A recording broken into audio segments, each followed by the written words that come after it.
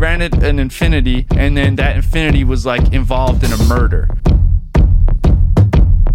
They got hit with a RICO charge, right? So I was looking into this case. RICO, I think it came about in the 80s to combat the mafia. In that scenario, all right, RICO seems a bit more just than it does going after Young Thug because his fucking like Uber driver like did something shady.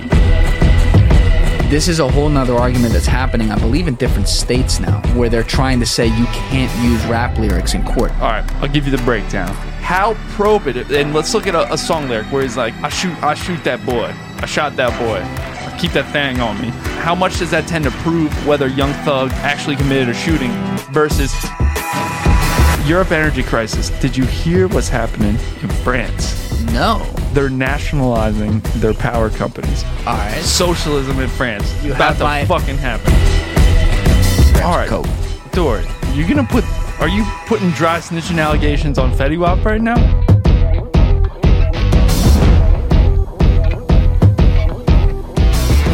What's cooking, everybody?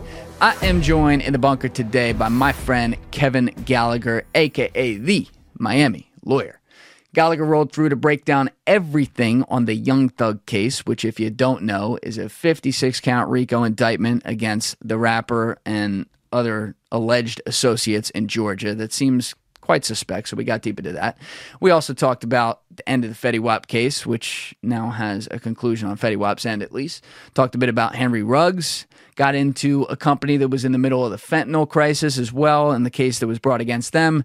And finally, also talked about China, because Gallagher is one of my go-to China guys. So, a lot in this episode. Love having the homie through, and I hope you guys enjoy. If you are on YouTube right now, please hit that subscribe button, hit that like button on the video, and I would love to hear from you guys down in the comment section as well. To everyone who's been sharing the episodes, thank you. Let's keep that rolling.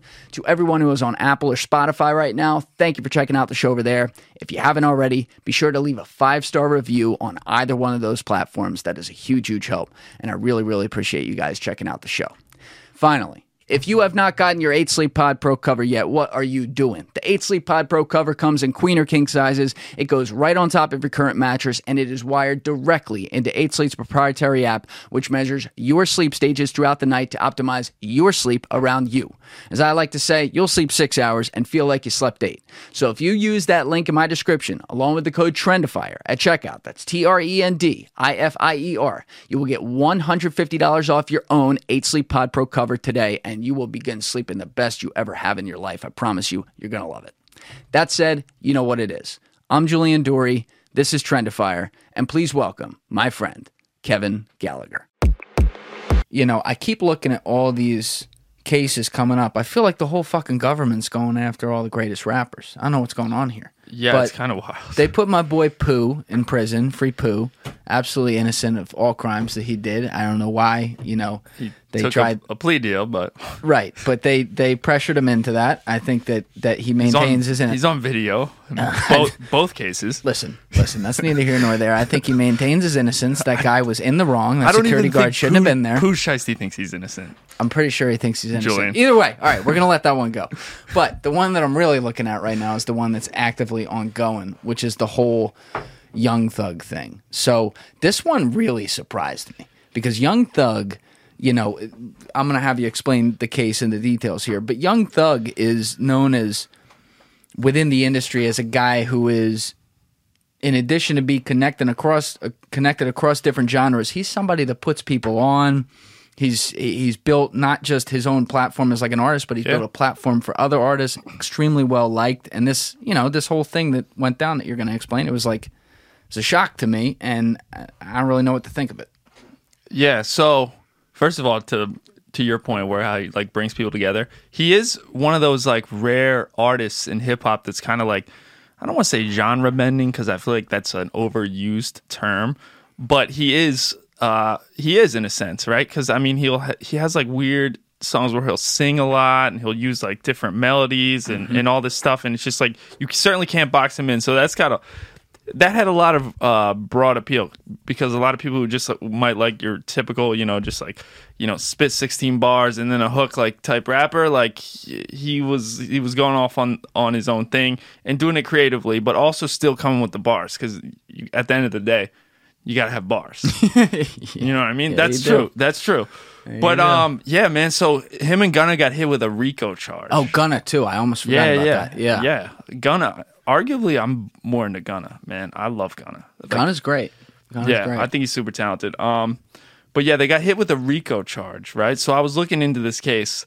RICO, I guess I can break. It's Please break it down for everyone. racketeering, influential, corrupt organizations. I think that's what it is. Yeah. I'm not sure what the acronym is, but I think it came about in the 80s to it's a federal statute originally to combat the mafia, right? G. Robert Blakey wrote it. Yeah. Okay. Yeah, it was the 80s, right?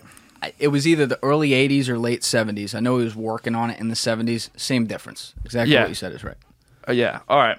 So it was aimed with combating the mafia because the problem with prosecuting the mafia was like, all these guys have this criminal enterprise, and they're doing all these things to keep this criminal enterprise, but like you can't, they're so separate. You have this hand doing this hand doing that it's like you can't really go after the beasts. You can only take down these like low level guys, and it was just hard. Because a guy talks to a guy who orders another guy, and then it's done, and it's like they don't record this shit. Exactly. So RICO tried to get to the heart of that, right? So in a RICO case, and this is a federal case, and there's the Young Thug and Gunna are actually charged with the RICO statute under Georgia.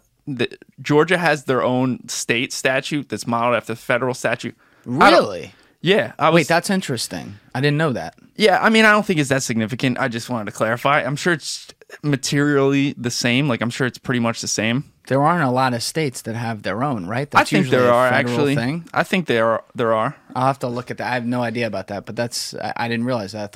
I thought this was, you know what? I knew it was a Georgia case, but in my head, for some reason, until this moment where you bring it up, I kept on thinking from like a federal standpoint because they were throwing around the word RICO. Yeah, I mean, I'm assuming it's the same, right? Because it probably is, because states have laws are so much more similar than states than they are different. You can basically, I don't know anything about Tennessee law, but I can guess it's probably 95% the same as Florida law, the same as Pennsylvania law. Like people do things the same. But anyway, on a RICO charge, if you're being prosecuted for a RICO crime, basically the government wants to prove one, that you're part of this gang, and that one, that like this gang exists, and that you're a member of this gang. So what are they accusing Young Thug though? He's the head of a gang. YSL is a gang. I don't know what YSL. All right, we'll get to that, but continue with the things. I know Young Stoner Life. Maybe that's what it stands for. I don't know. I'll clarify that. You can continue with the things that RICO. All right. But yeah, basically, you want to you allege that someone's that there is this gang that exists, this criminal enterprise, and that the person you're charging is a member of this criminal enterprise. And when you have that, the way that RICO is written, basically, any act by any member of this gang or criminal enterprise that's in furtherance of this gang, any criminal act, any member of this gang can be charged with, basically. Right? So, like, think about it this way. It's kind of crazy. You and I, we get together and we say, yo, we're going to form this gang. We're going to do bad shit. We're going to do criminal shit. Me, Kevin and Julian, like, all right, we're going to, like, rob stores. We're going to do, like, whatever. We form it tonight. We shake hands. We form the gang. Then we're like, all right, peace. I'm going home. Whatever. See you. You're like, all right, I'm chilling at my house. Then I go and do some shit that I don't even talk to you about, that you don't know about, that you didn't explicitly agree to. So we just say we're going to form this criminal gang, we're going to do hood shit. But then I say, you know what? As I'm driving home, I'm like, I want to rob this liquor store. I'm doing it for the gang of Kevin and Julian. And I rob this liquor store, and I objectively am doing it for the gang. Then you can be charged with that. How do they determine that, though? I mean, it's hard to determine. I mean, you have to determine. So, like, we're talking about like state of mind and like circumstantial evidence and all that shit. So it's like it's not easy to determine. You can't read someone's mind, but like there are ways you can determine that. Hypothetically, though, let's use that same example you did. If I rob a grocery store, you said? A liquor store. A liquor store. Okay. So if I rob a liquor store and I'm doing it, they're trying to say you're doing it for the gang of Kevin and Julian. Yeah. If you rob it, as you said, you rob it, you then bring the bounty back to our pad. Well, that's so right? that would be good split it up. circumstantial evidence. Yeah, that's. I Okay. mean, again, there's no. We could go through a million hypotheticals, but yeah, that would be something that would be good evidence, right? If I told you about it after the fact and you didn't reprimand me, if there's a bunch of stuff like that. So, as far as the Young Thug case, one of the main things is there's this murder that took place in I think 2014 or 2015, where Young Thug rented a vehicle. He rented I think it was like an Infiniti or something, Yep, and he's. You don't know about this? I know what you're talking All about. right, Yeah. So explain this. All right, so I guess I'm getting it right. He rented an Infiniti. He signed the contract, whatever, and that's some of the documents the prosecutors are using. And then that Infiniti was involved in a murder, and they're trying to say. And then there's an informant that's saying that he Young Thug confessed about it. How was it involved in a murder, like a getaway car or something? Yeah, I think it was just they pulled up on someone and they got out and shot him, or they shot him from the vehicle, and then they pulled away, but it was involved in a murder. Quick question in the middle of this. Yeah. Do you think that you know how the music industry works sometimes, okay? Yeah. These guys. Well, not. I mean, it depends what parts of it you're looking at or whatever. But within rap, it's a common theme that guys will make it out of the worst neighborhood, and props them for doing it. And they got a lot of friends. Maybe some of the friends aren't involved in great stuff, but those are their boys. They hang around the studio while they're recording and having fun. It's a part of the vibe. By the way, some of your favorite songs ever made, that's how it's getting made. Guys are sitting around the studio. There's 20 of them in there. They're friends since they were kids. Only one of them's the actual rapper, or two of them, whatever. And they make a song. Is the thing that my mind's been going to in this. And is you would that, know because you chilled in the studio with Monty. Yeah, great time, good guys. That's swag. But the thing my mind went to with this is that what if because the label is literally called one of his labels, I guess, is called YSL Young Stoner Life, by the way, is why I checked what it stands for. I thought it was. All right. Because of that, then they try to say, then these gang members who he may have grown up with and know, they named a gang allegedly YSL and did all these things in the name of YSL, when in reality, he's sitting there at the studio putting on, and passing out bread to his boys or whatever, and then they're going out and doing whatever the fuck they do, and he doesn't have anything to do with it. Yeah, I mean, so I think that's a good argument in defense of Young Thug, because I think you would just, I think that's exactly what you would say. You'd be like, look, he's a multi, platinum, I'm assuming he's multi-platinum musician. He's doing all this stuff. He just has people around him at all times, and he cannot be responsible or even know or has no has not formed any criminal enterprise with these people. He's just he came from an area where some people maybe don't have the best intentions at all times, and maybe comes from a different way of life, and maybe associates with these people, whatever, knows these people, maybe even hires some of these people, but it doesn't mean that he's some orchestrator or some member of some gang. And I think that's to me, I think that's going to play well in front of a jury. I think that the prosecutors they're super gung-ho right now. But I think you get a jury of your peers in front of you. This is Fulton County, Georgia, which is Atlanta. I think you get people in Atlanta, they're yeah, I don't think Young Thug is, some criminal mastermind. So that's my thoughts on that. I don't look. How does he have time to do any of this stuff too? That's what I'm saying, bro. They're making him out to be. Now look, in fairness, if we're gonna be fair and balanced here, when they did this whole raid or whatever it was, same day where they went to all these guys' houses, including Young Thug, yeah, they found stuff in his house they shouldn't have. And he got charged with some of that, and he'll have.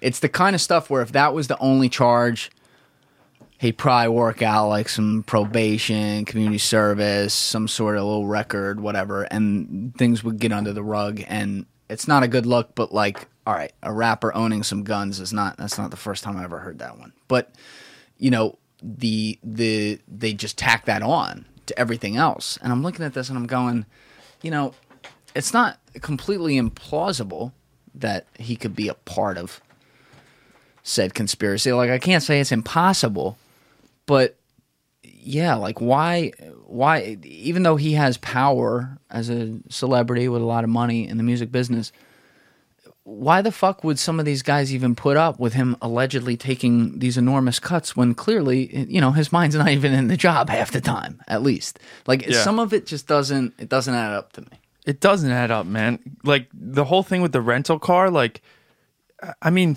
you're a rapper, you have like an entourage, whatever. Like, you give the keys to whoever, and they give them to whoever. And then, like, they were trying to say, like, they have his, like, cell phone data, excuse me. Oh, really? I don't know about this. I think I read something about, like, they were trying to, like, pinpoint his, like, cell phone location, with this particular murder. How many cell phones does Young Thug have? Seriously, like, I have one cell phone, but I'm not Young Thug. I'm not a rapper. He probably has a few cell phones, right? Do they have? I would say maybe a few is excessive. He probably gets a new cell phone every month. Honestly, he's got a couple, right? So, like, what does that even mean? You know what I mean? And like, I just think it's all. Maybe if this evidence were, if I rented a car and then someone did a murder with it, then yeah, maybe it'd be like, why did someone murder someone with the car you just rented? And it's going to be hard for me to explain that. But Young Thug, he's like traveling, touring, doing all this stuff. He's got like people hitting him up. He's got different cell phones, different cars. I don't know. I think it's pretty easy to defend from that avenue. Now, I haven't seen all the facts. I don't know, but and I don't even know how Gunna is tied up in this. There's not much about Gunna. Yeah, there really isn't. Like, no one really knows anything. He just got arrested with it, and he's been attached to Young Thug's label. Well, that's the whole thing. Time. Like, exactly. Like, if you can just prove, as I understand Rico, if you can just like prove or like you just allege that he's a member of this gang, then they're all liable for all the activities of every member that's in furtherance of this gang. Which is crazy. Rico's super broad. It's like crazy broad, and people don't realize how broad it is, and like how much power the like government yields when they come down on you with that Rico. It's a very impressively put together legal maneuver, and I fully understand. Like, G. Robert Blakey is, I always forget if it's Blakey or Blakely. I hope I didn't get that wrong. But I don't even know who that is. You actually should know who that is. Maybe I should. You usually know who like everyone is in law, but that's a guy. I think he's a professor now at one of the, maybe Cornell, something like that. Damn. But I'll look him up. He wrote the wiretaps law too. Like, he's been around. But that dude, when he was writing that law, it's hard for us to maybe remember. Well, not remember it. We weren't alive, but this was in he was working on it in the 1970s when the Italian American Mafia had their grip on the entire fucking country. They were everywhere, and they couldn't take these guys down because they couldn't get, as you were pointing out earlier, from the soldier to the boss. Everyone knew La Cosa Nostra existed. Everyone knew that Carlo Gambino and fucking Frank Costello, and before that, Lucky Luciano and Al Capone, like, these guys were clearly calling shots. They were part of a gang that came from another country, the same country, came here, did their thing, but they couldn't prove it in court. So they made it, and this is what allowed them in the late 70s, 80s, and early 90s, all the way from the Donnie Brasco raid, where he was undercover with the Bananas for a long time and almost became a made guy, and then all the way through John Gotti being found guilty in, I guess, like 92 or 93. This is what allowed all that to happen. Sure. Right? So, in a way, it's clearly a brilliant maneuver for something that was absolutely a problem. And I'm not a lawyer. I haven't sat there and read the minutia of it. But I do wonder how much of it can then get stretched to other things that it wasn't created for. Yeah. That then, That's exactly what I was thinking. You think of Rico, and it was aimed for this La Cosa Nostra, right? So what did you have to do to be a member of this gang? You had to work your way up for years, gain the trust of everyone in the families, and then you had to have this like formal ceremony where you like draw blood, and you're like you're in this thing of ours, whatever, till you die, whatever, and that's like a hard like entry point, right? And at that point, it's like you basically are agreeing to like, I'll do whatever for this family, and like whatever they do is on me. So like, in that scenario, I'm not saying I don't necessarily agree with Rico, but I'm just saying in that scenario, all right, Rico seems a bit more just than it does going after Young Thug because his fucking like Uber driver like did something shady. You know what I mean? Hey guys, if you're enjoying this episode, please be sure to share it around on social media and with your friends. Sharing the show is the best possible way we can get this thing to grow. So thank you to every single one of you who have been doing that each week, and thank you to all of you who are going to do it now. Yeah, that sounded very, like when I heard that part, it sounded circumstantial. There's like all kinds of news, like if you look behind you, there's shit like this that's floating around that I can't even verify, like the whole got recorded on wiretap after police helped an inmate sneak a cell phone into jail. Like there were all kinds of entrapment things going on that sometimes, by the way, are because the detectives have great evidence that this is happening, and then they just need to get the actual physical evidence like a wiretap. So sometimes it's perfectly fair. Other times it can paint a picture of somebody or force someone into a situation that looks sketchy. And like with wiretaps, I've cited this a bunch of times on the podcast, but like the judge in the Raj Rajaratnam case, after it was over, had a quote that's like pretty telling, where first of all, he should have never let those wiretaps stay in that case. That's a different story. But he was being asked about it in the media afterwards, and he said, yeah, it is a tough one, because he's like, especially when you're wiretapping someone for a long time, you get to go through thousands of hours of tapes. And it's very easy to find a quote, take it out of context, where you say, I'm coming over for dinner at my mom's house at 5 o'clock, and you sound guilty as fuck of something, right? Code word of something. And so I look at this one, and there seems to be, there's a wiretap element to it and everything, and it feels shotgun, because the other thing, and this part you're really going to have to help me with, but when you look through the actual like specifics of it, I'm looking at Vulture right now. So it says all 28 individuals named in the indictment were charged with conspiracy to violate the state RICO Act or by participating in a pattern of illegal activity to obtain money and property. The Georgia law, as you said, this is correct. Georgia law closely resembles its federal counterpart and was created with the aim of ensnaring large criminal organizations like the Mafia. Is the Mafia even in fucking Georgia? They're not even in Georgia. That's bullshit. I'm sure they had their hand They in had Georgia. 2 people in there at a fucking strip club hanging out. Anyway. Taking bets. According to the Times, this is not the first time Willis has sought RICO charges. No, there was a fuck. Oh, here it is. This is what I want. The 56-count indictment claims that YSL members were involved in murder, attempted murder, armed robbery, aggravated assault with a deadly weapon, theft, drug dealing, carjacking, and witness intimidation. Notably, the indictment portrays Young Thug, as something of a mob boss. He is alleged to have committed multiple crimes that he is not being charged with, while Thug is not being charged for these quote-unquote overt acts, unquote, which include possession of methamphetamine with the intent to distribute and threatening to kill. He probably had an Adderall case and threatening to kill a man at a mall. They lend credence to the allegation that the collective was engaged in a criminal conspiracy. So that's very interesting. They are not charging him with the things that they are speaking about publicly and saying this is why we're charging him with RICO. But they're charging other people with those specific crimes, and because those crimes happen, they're at the same time, without charging Young Thug, trying to say, but you're responsible for it. Yes. I'm not sure if I understand what you just said. Say that one more time. Yeah, that was convoluted. That wasn't a good explanation. So, publicly, they're saying Young Thug is this mob boss. He's the head of this whole conspiracy. Sure.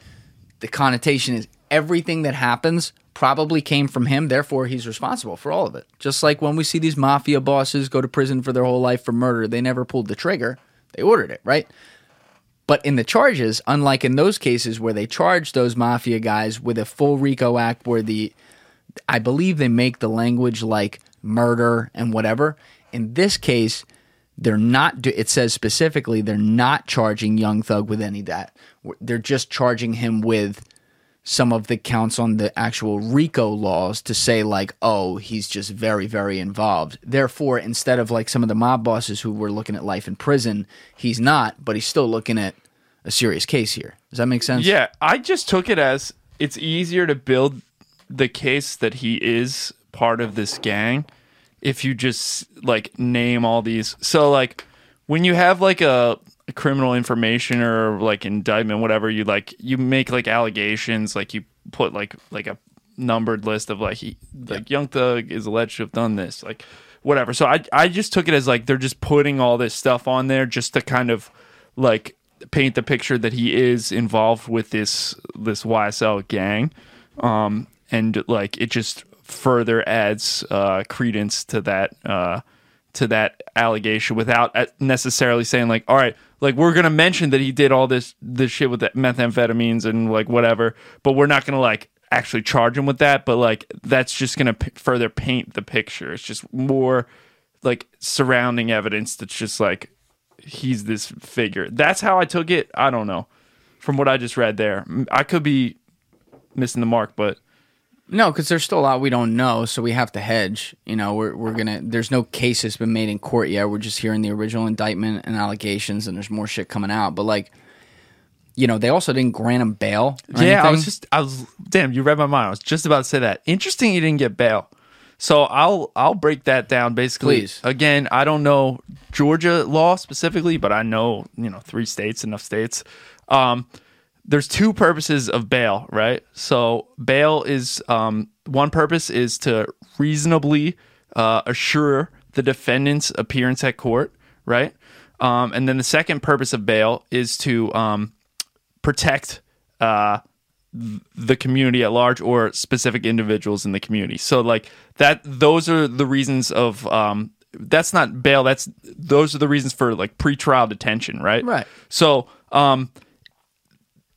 if an individual's charged with the crime, you want to make sure that they're going to appear at the next court appearance, and you want to make sure that the community is safe. And if you can assure those things, then they should be allowed, to be free until their next court appearance. So the judge overseeing this case found one of those 2 things to not be true. Again, this is probably public information. Like I could probably find this out, but I imagine it was the first one, right? Because he has money, resources. He's he can get on a private jet and just dip, right? He's basically like, I imagine Young Thug has a lot of pull and sway in Atlanta, and like he can do a lot of things. So they're probably the prosecution probably argued like, all right, like, he's got a lot of money, got a lot of resources. Like we don't know that, you can assure that he's going to appear next time. But I think, does that also depend on when they make that argument and the judge agrees with the prosecution? I would imagine the judge is taking into account the nature of the crime. So like the prosecution argued the same thing with Raj's case because he was worth $3 billion and, could go anywhere at the drop of a hat. But the judge they made the bail fucking $100 million, but he granted him the bail because it wasn't, I assume, because it wasn't a violent act. In Young Thug's case, because he's being charged with RICO with the connotation that there's all kinds of violent acts happening below there, does that then make the judge go, I'm not even going to give a high number for bail? Because if Raj Rajaratnam gets away, that's fucked up in the judge's mind if he's guilty of this stuff. But if Young Thug gets away, like, what if he goes and kills somebody based on the allegations? Yeah, I think so. I think that was the second part, like the safety of the community or like specific individuals. Mm-hmm. So, I guess if someone's accused of violent crimes, like that would factor into it, certainly. But it all depends. And there's like so many like measures you can take. You can do like an ankle monitor. You can surrender your passport. You can do like a lot of different things, like house arrest. Like there's so many different things that you can do. The fact that he's sitting in a prison cell is interesting. It's super interesting, and it's again, I didn't listen to the bail hearing, and it can change. Here's the thing: they can file motions and they can have a second bail hearing if circumstances change, and they can move to have different conditions imposed and have him or Gunna whatever released. But for now, it looks like they're still in jail, and they've been in jail for a number of months. So they've tried it twice. Originally in June, I was just pulling this up while you were talking. Originally in June, they weren't granted it bail because they were worried about witness intimidation. So that, I mean, that's, again, it covers with the two purposes: reasonably assure appearance, and then safety of community or like specific individuals. Yeah, if there's evidence of like of witness intimidation, then that would be like a textbook reason to say like, no, yeah, you're staying behind bars. If there's credible evidence, and again, bail hearings, the evidentiary standard at a bail hearing is it's not like trial, so you can just basically like. The prosecution can just put someone on the stand and you know, basically there's like hearsay evidence comes in, all types of evidence comes in, right? It's not like a regular trial. So the evidentiary standard is a lot less. So, but there has to be some supporting it. You have to have some evidence. You can't just say, oh, he's Young Thug, he's going to hurt witnesses. You got to have some witness. You got to have something, some evidence. So at some point there definitely was some evidence that the judge considered. Well, there was an 88-page indictment where they're saying he's the head of the organization, and the evidence that the judge is considering is that they're alleging that he is the head of this organization, where then all the crimes that are listed in that indictment, therefore under a RICO statute, point back at him. Yeah. And I guess I get that, but like I pulled up the article about the third denial in August that just happened, and it actually took the words out of my mouth because it's the next question I'm going to have for you. So it says, Young Thug has been denied bond release for the third time since he was arrested in May. During the first two hearings, the presiding judge ruled that Young Thug could not be granted release because of the belief that he holds a commanding position in the gang. The indictment alleges the Grammy Award-winning rapper was the supposed founder of the Atlanta gang YSL since 2012. Since then, he was denied release because of the judge's fear that he would be tampering with and intimidating witnesses involved in the case. And in the recent heated hearing, Thug's legal team argued, this is what I want to ask you about, argued that the prosecution attributed the song lyrics that were used by the court to indict him as misrepresented.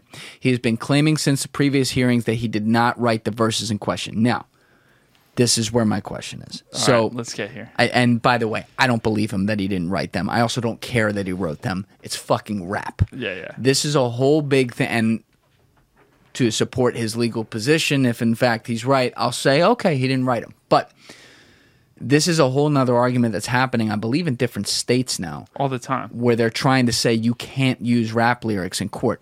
What the fuck do you think people do? They make songs that are based on themes that work for marketing and based on themes that they may have experienced growing up. It doesn't mean like just because you say like, ooh, I'm called Young Thug, I'm a thug, I'm running the game, we YSL, baby. It doesn't actually mean, like, they're probably sitting there sipping on fucking Hennessy. His boy is in a gang, and he's like, oh, we YSL, we out here, baby. And that's it. And now they're trying to say in court, oh, look, he admitted to all his crimes in his lyrics. Like, is this a realistic thing that they're going to be able to pull this kind of stuff from evidence? All right. So I'll give you the breakdown. Break it down, baby. Here we go. So first, what we just read involved using rap lyrics at a bail hearing, right? So what I just said, at a bail hearing, evidentiary. Why can't I say the word evidentiary? I can't either. Yeah.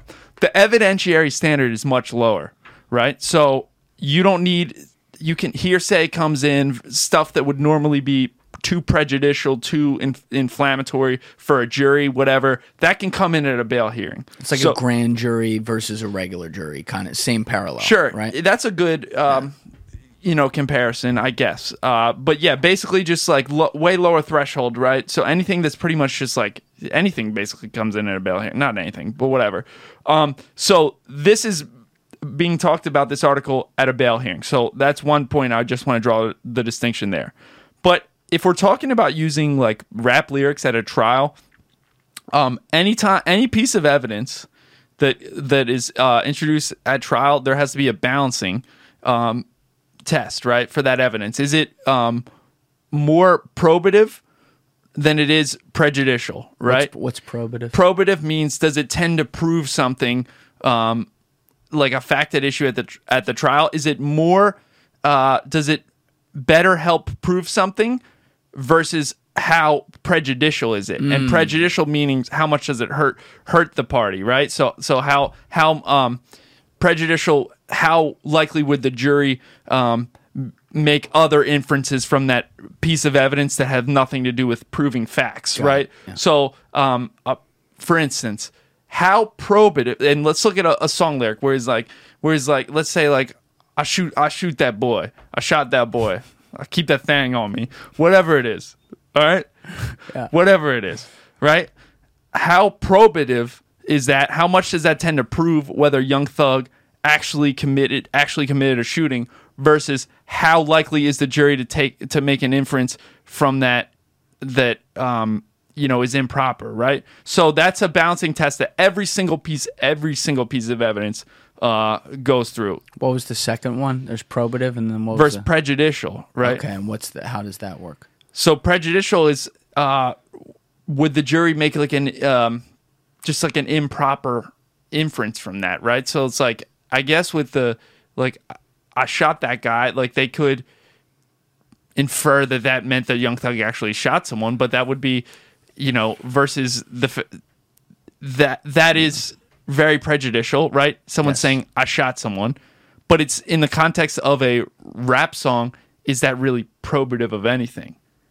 So, okay, that's a really good way of laying it out. So I understood that. So, and you can look up on your computer right now. Look up Federal Rule of Evidence 403. Federal. That's why I love having you in here. You give me the fucking goods. 403. Yes. Sounds very official. Does that look right there? Yes. The court may exclude let relevant me evidence. click the full thing so you can read it. Okay, go ahead. The court may exclude relevant evidence if its probative value is substantially outweighed by a danger of more of the following: unfair prejudice, confusing the issues, misleading the jury, undue delay, wasting time, etc. But the big one, because it's called the 403 balancing test, is probative and it's unfairly prejudicial, right? Because a piece of evidence might be prejudicial, meaning that it hurts your client, right? So like, just because something hurts your client doesn't mean that it shouldn't come in. Because like, if it hurt prejudicial, the word prejudicial, I mean, like, look, if there's a videotape confession of Young Thug saying I killed someone, that's pretty prejudicial, Young Thug. But it's not unfairly prejudicial. It's not like the jury's making the wrong inference, right? Yeah, I see what you're saying. So this is. What's really interesting about this one, though, is it is so subjective. I'm talking about the judge right now. Yep. The judge it comes down to the judge. It comes down to the. I mean, look, I clerked for a criminal judge, right? And like we dealt with this stuff all the time, and like pretrial motions. A lot of this stuff comes out in pretrial motions, right? And so what's good about this is like if Young Thug is eventually tried, they will the attorneys will likely hash this out prior to trial. So like, you can keep the jury out of those types of decisions. Yeah, because you're talking about all this where we're at all pretrial hearings right now. So there's no jury, but you're talking about hypothetically the evidence that's going to be allowed at trial. Yes. So when we're looking at the rap lyrics, have there been rappers before, even guys who are known, not just like, somebody no one knows, who have rapped about things that are very illegal that they actually have done? Yes. I mean, yeah. How many times you don't even have to give me a percentage though. How many fucking lyrics have been put out there that a dude never did, never had any part of? He's putting in a fucking rap song. It is overwhelming in that direction. So now a guy's on trial. The actual federal government, well, in this case, the state of Georgia, has made a huge case. Well, now it seems relevant, right? But just because they made a case, if they made a case where they're basing a lot of it off his rap lyrics, it could very well be bullshit, because you also have to take into account, like we were saying at the outset of this, where is he from? Who are some people he was friends with when he was growing up who maybe he doesn't stop from hanging in the studio right now? And how much fucking responsibility does he have for what they do? Listen, I have some friends who do some things that, maybe I don't agree with. It's not, I don't judge how a man makes a living. That's not up to me. Who are your friends, dog? Don't worry about it. But I'm saying, like, if suddenly someone came in here and said, "We got you, Julian. You're the head of the fucking Trendifier conspiracy because this guy was," not going to say whatever, but doing X, Y, and Z. Like, I'd be like, so I let him hang out in my studio? I'm fucking guilty of the shit. Like, what the fuck? Yeah. So, yeah, I mean, I tend to agree with you, right? So like there, I think, and you can look this up. I think there was legislation proposed or passed in New York to stop this very thing from happening. But what and I'm just playing devil's advocate, right? So what's the flip side then? You're shaking your head. What was it? Yeah, I'm shaking my head in agreement just because you asked me to pull that up. Oh, yeah. So let's read this article off. I'm going to put it up right here. Go ahead. It's behind you. Oh, yeah. New York Senate passes bill preventing prosecutors from using rap lyrics against rappers in criminal cases. Yeah. Right there. Word. Does New York have a house? Is it passed? I don't know how. I don't know. A bill was passed in the New York Senate prohibiting prosecutors from using lyrics rappers use in songs as evidence against them in a criminal trial. Bill now heads to the state assembly where it will become a law if it passes there. This is in May. So Senate bill whatever was passed by a 38 to 23 vote. The bill limits the admissibility of evidence of defendants a defendant's creative or artistic expression against such defendant. So that's more than just rap lyrics. That can cover other things. Sculptures. Sculpting some incriminating shit. But, wait a second. Hold on. We're going to talk about this. Earlier this year, People obtained a letter from Jay-Z's Team Rock attorney Alex Spiro and University of Richmond professor Eric Nielsen that showed entertainers Jay-Z, Meek Mill, Killer Mike. I got to talk to you about Killer Mike off camera. Right. Big Sean, I'm a fan. Kelly Rowland, Robin Thicke, Fat Joe, and Yo Gotti signed the letter sent to lawmakers that states that reform is urgently needed. So this is interesting. Rock Nation is on this one. And you haven't seen the McMonagle thing, but you and I talked about his thoughts on that. That's cool. They don't fuck around with that shit. No, they're very active. Yeah, I respect that.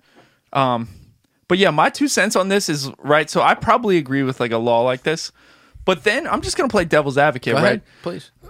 Do we really want a system where if someone is, they've done serious crimes and then they just, like, they directly talk about it in their rap songs, do we want a system where that can't come into a court of law? I don't. And having said that, I honestly don't think it's that big of a deal, right? Because it's not like that's the only evidence, or that's like even a linchpin of evidence, right? Like if someone commits these crimes that they're being charged with, there's going to be other evidence, right? You're going to need other evidence. I don't know what the import of just someone saying like, I shot that dude, whatever. I do think it's unfairly prejudicial, right? Because I exactly what we were talking about. I think a jury hears that and they hear that and they make the inference, oh wow, if he said it, it must be true. But really, it's just it is an artistic expression. Right. So like I think the rules of evidence basically already had like a safeguard for this type of scenario. But yeah. How about this? Just throw this out there. And maybe I'm not thinking of some examples where this wouldn't fit the bill fairly, but if you're building your whole case based on rap lyrics, you don't have a case. No. You definitely. Why can't you do? Look, unfortunately, and I say unfortunately because it's fucked up. It's not hard to get wiretaps in this country. These guys have no problem in these secret courts getting wiretaps. Yeah. And there's allegedly like some wiretaps or something, but again, we're not hearing much about that right now, so we'll have to see what that is. But like, go get your fucking wiretaps. Why do you need the rap lyrics if they're gonna say it on their fucking phone? That's a lot better than rap lyrics. Like, guess what? People don't put their lyrics on the phone unless they're literally singing the song to their friend, like, hey, what do you think of that bar? That's a fact. Because you say, and the devil's advocate's fair, you're saying, like, well, what if that's a good place to spot where people are literally admitting stuff? Okay. But again, I'll go back to my first argument. I think it's a minimal number of people doing that. So if you want to find the exceptions to the rule and then make that the whole rule, that's a problem to me. Whereas if it were the other way around, whereas usually a rapper who says something on there, they're actually doing it, let's say 90% of the time, then it's a different conversation. I don't think that's the case. I think these guys are literally... Yeah. I mean, like I said, I've seen it in person. Like they're making shit up sometimes. Yeah, and I don't know what this legislation says. Like, if it says anything that's in a song can't come into evidence, but it says it limits the admissibility of evidence of a defendant's creative or artistic expression against such defendant in a criminal proceeding, and it's in quotes, so I imagine that's probably in the text of the bill. Right. That doesn't mean shit to me. I mean, we just went through 403, right, which basically, in my opinion, already covers that to a certain extent. So, which one was 403 again? It was the probative versus prejudicial, right? Okay. So to me, just limiting the admissibility still, as written, to me, I'm assuming, all right, in certain circumstances, if it's really egregious or it really lines up with what their allegations, if it's like, I shot him at noon on a Tuesday with a Glock 9, like in the shoulder, like whatever. Like, and what if he says all that stuff in a rap song, and none of those are like facts that are known to the public, and it's like, and they all line up. Like in a situation like that, it's like, that's a pretty big expression of guilt. Do we want to keep that out of a court? Here's actually, you just made me think of one. This Yeah. is a good point. What if the guy wrote that or rapped that in a song, whatever it was, shot a guy outside of his house in a whatever, and let's say, and this is not relevant, I'm making this up right now, but let's say that there was a video camera footage feed of someone doing exactly that, where they're wearing a ski mask so you can't make out their face. And they said that in a rap song. That's where the smoke is fired to me. And now in New York, they wouldn't be able to use that. So it's kind of weird because I understand you have to have some sort of cement within the law. I get that. It's just the reality of what things are. But how do you try to create a system where there's a burden? I'm making up terms right now because I'm not a lawyer, but there's like burden of proof exceptions. Like if you can corroborate it with 3 other variables that are one of A, B, C, D, E, or F, then you can introduce it. Before then, you cannot use it on its own as evidence. I mean, yeah, that's like, whoa. We're talking like very like specific, like it'd have to be very specific legislation. And you think about like the rules of evidence, right?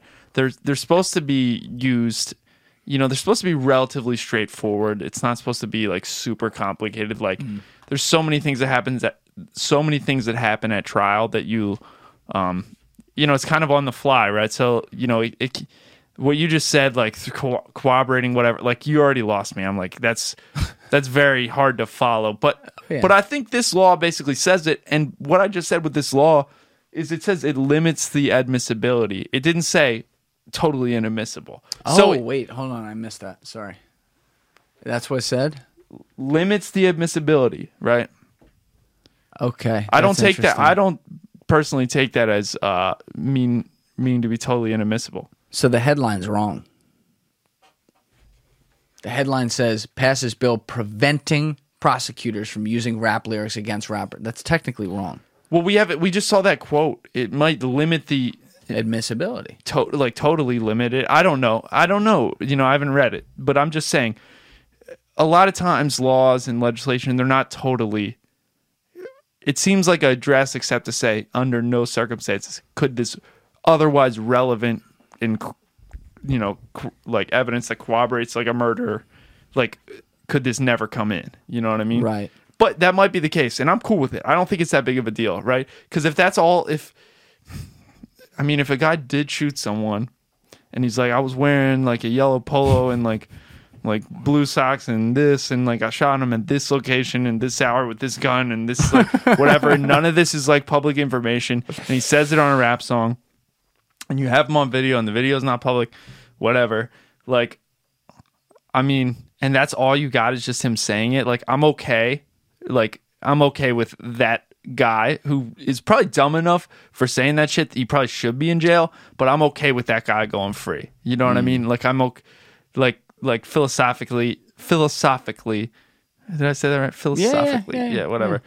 Yeah. I'm okay with that guy going free. So I think for the system to work, and it's tough to stomach when you think about like the gravity of some crimes. Like, prime example, like O.J. Simpson, right? Like, we all think there's a strong chance he did that. No, pretty much, literally. No, did it, really? Right? Yeah, exactly. You think? But like, he went free, right?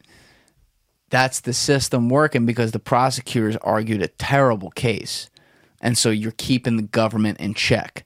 So that's a lot to stomach. Like, holy shit, he murdered 2 people, including his wife, brutally. But he's free, and it's not good. But when you take, that's one anecdotal case. When you take that into account with everything, and you take into account when prosecutors put an innocent man in prison, this is where, you know what I mean? It's very hard to process, but... Yeah, there's like a quote, I don't know if it's a quote or like a parable, I don't know, whatever. It's like, but it's just better to have like 100 guilty men go free than 1 innocent man. I agree. In jail. There's definitely some quote out there that says that, but that's pretty much been accepted, and that's kind of that's what the like lean of our legal system should be. It's like we have a very high standard of proof for criminal convictions. So like there should be guilty people going free, you know? Like the law of averages says that. Exactly. Yes. There should be like a lot of guilty people going free. And you'd hope that there aren't many innocent people in jail, which we all know that's not true. There are innocent people in jail that people get exonerated all the time.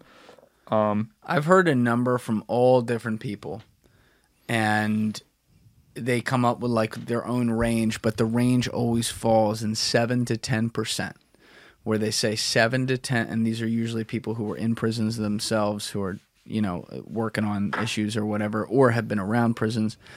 And I have a lot of belief in that, where they say 7 to 10% are either fully innocent or a lot innocent of what they ended up being charged with, and various things went wrong in either their defense or the government pressure on them from a monetary means, power means, whatever, that forced them into situations. And a very common one there is when people are forced to plead to something because it's like, oh, I'm facing life.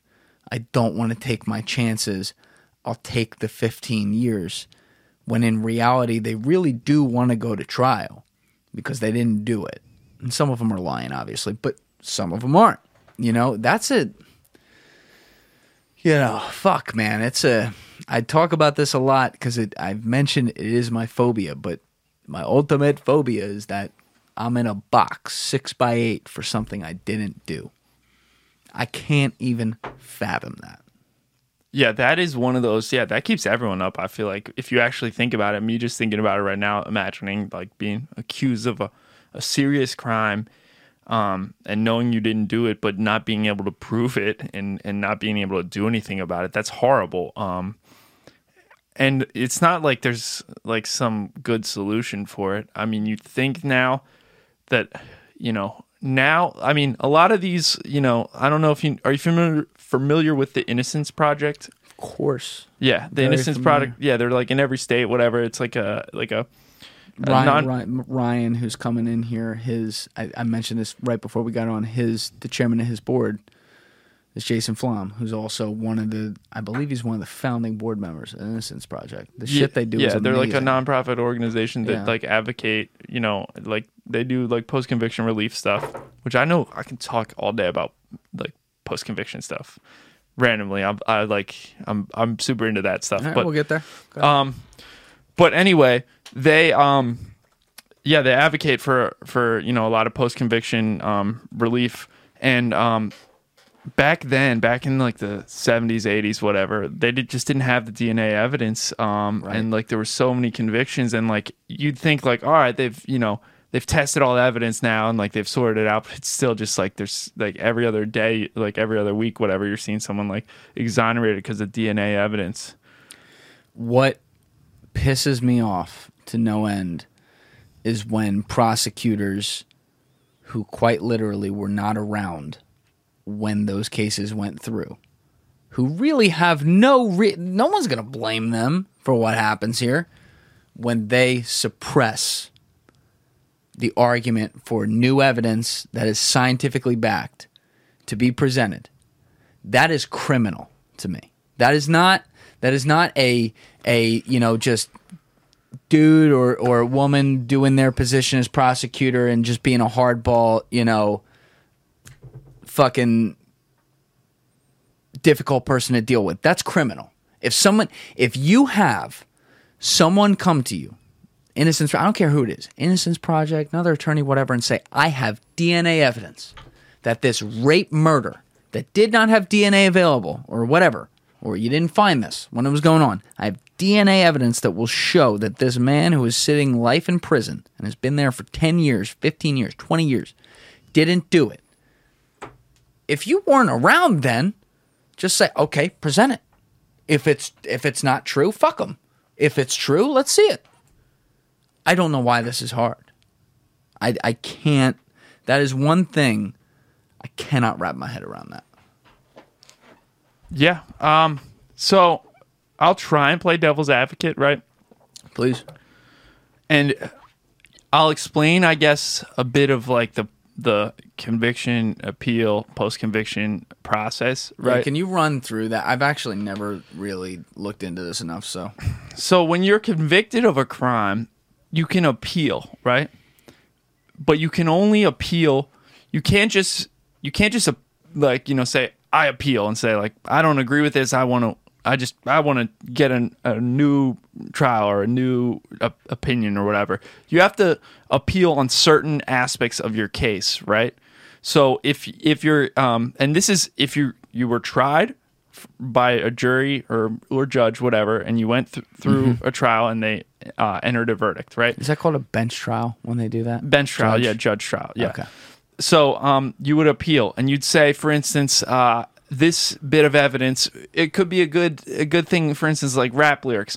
They used rap lyrics against me, and I think that the court committed like an error when they allowed those rap lyrics to come in, and then the appellate court would say, yes, they committed a reversible error, whatever. You get a new trial, or no, they'd say, that was even if it was error, that was a harmless error. It wouldn't change the outcome of the trial anyway. So nope, boom, you're screwed. Okay, so once you've exhausted, that's called your direct appeal, and you can appeal, on many different things, whatever. Once you've exhausted your direct appeal, then you're allowed to what's called file a collateral appeal, right? So, yeah. So now I'm getting I'm not aware of that. So Explain that. there's this PCRA, Post Conviction Relief Act. I don't know if that's specific to Pennsylvania, but I know every state has an avenue where you can appeal your conviction on a collateral appeal, and that is raising collateral appeal just means raising matters that are like outside the courtroom. So you would initially so that's where you hear about all these, and this is where it gets complicated, and this is where I'm kind of playing devil's advocate, right? So a lot of people will appeal their trial and say, I was denied my Sixth Amendment right to like effective assistance of counsel, right? So they'll say my lawyer was crappy. He didn't object onto this evidence. He didn't do this. He did this wrong. He did this wrong. Whatever, and you'll appeal that. So you first have to go through your state. You appeal that to your state appellate court. Then is this in every state? Every state has an avenue where you do a collateral appeal also, right? And you appeal to your state appellate court, then you can appeal that to your state Supreme Court, whatever. And again, it would be it wouldn't be. You've already exhausted your appeal with the actual matters of the trial. So then this would be something like, like my lawyer was shitty, or like this is after you've done all regular appeals. You're saying, yeah, or like some other type of violation, like a confrontation clause violation, like some, and we don't have to get into like other like constitutional like violations, something like that. So then you go and then you exhaust those appeals. Once you've done that, then you are actually able to file like a habeas corpus action in federal court, right? What does that mean again? So that means you just sue. You basically sue. It's a civil action. So you sue you'll sue like your warden, or you'll sue the like jail that you have, and you'll say you keeping me in jail is a violation of my rights. And you basically then allege the same things you would have alleged in the PCRA, right? So like you'll allege like my lawyer was shitty, like there was like a confrontation clause is like a tricky one. Like I'm trying to think of examples where it's like you have like certain defendants testify, like it's hard for me to explain, and it's kind of complicated, but like you can allege other like constitutional violations, right? And then a federal court will hear that, right? A federal court can then rule like, okay, actually, this witness was, I'm trying to think of there's an example where it's like if it's like co-defendants, right? And they're not supposed to say the name of like another. They're supposed to keep someone's name like silent, but then they say the name of the other defendant, and like that they weren't supposed to say that because the trials were severed or whatever. Like that can then like it's like constitutional violations like that, and then once you're in federal court, then the federal court can say, all right, actually no, that's BS, like you get a new trial, or like you're allowed to Question on this with a specific example. I don't know if this might be a hard one to break down, but as far as like when you're making the argument of attorney malpractice, right, which is one of the ones you mentioned. It's called IAC, ineffective assistance of counsel. Okay. So one of the stories that was a theme throughout my conversation. Different than malpractice, just to clarify. How's it different than malpractice? Malpractice is like a civil thing. This is like a straight up constitutional, like you were denied effective assistance of counsel. Okay. So legally different in my mind. Same I'm shit. trying to refer to the same shit. Okay. Perfect though. One of the stories Brian told early on that got referred to several times throughout my conversation with him, because it was he picked a really good one to use as an example. He was talking about when he was a prosecutor, one that really sticks with him is this woman, I think her name was Cheryl. Was her last name Hines? It was Cheryl. I don't remember her last name. But she was found guilty of first-degree murder. He did not want to find her guilty of first-degree murder. What happened was her husband was cheating on her. She figured it out. She went over to the other bitch's house. That woman answered the door. She's like, "Where's my fucking husband?" And the woman's like, "Oh, no, don't do that." Long story short, she ends up, I think it was she killed the woman by accident because she had a gun, and it like kind of went off. Crime of passion, the whole bit. So she goes to get charged with it. And Brian goes to her defense counsel and says, "Hey, to me, she's charged with murder 1.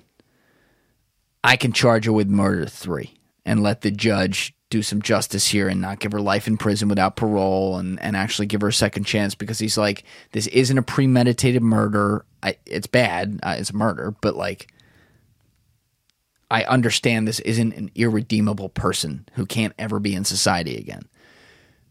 The lawyer was some young hotshot, and he was like, "Fuck you, we're going. It's actually involuntary manslaughter or whatever." And he's like, "Dude, we're going to clean your clock in this case. Like, it's done deal. We have a witness, whatever. She's going to get found guilty." He's like, no, she's not. Goes to trial. She gets found guilty of first-degree murder, life without parole.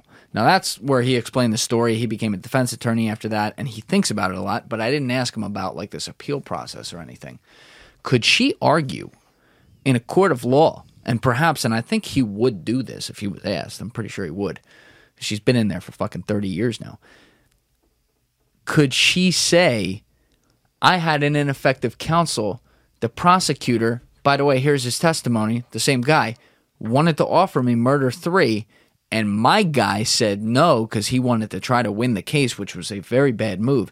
Could she go in with a collateral, whatever the official term was, and say, "I had ineffective counsel"? I don't think so. And why? And here's why. Because unless it doesn't sound like there's a difference between making the wrong decision and making like and depriving your client of their constitutional right to counsel, right? Of effective counsel, right? Because he got the information from the prosecutor, and took the offer back to his client, right? Yes. Presumably, Yes. he informed his client. Well, we think. We don't even know that. And he advised his client. Well, let's assume that, right? Let's assume Because if he yes. didn't advise his client of that, then I do think. For instance, if they had that conversation, you absolutely any plea deals, you have to advise your client, right?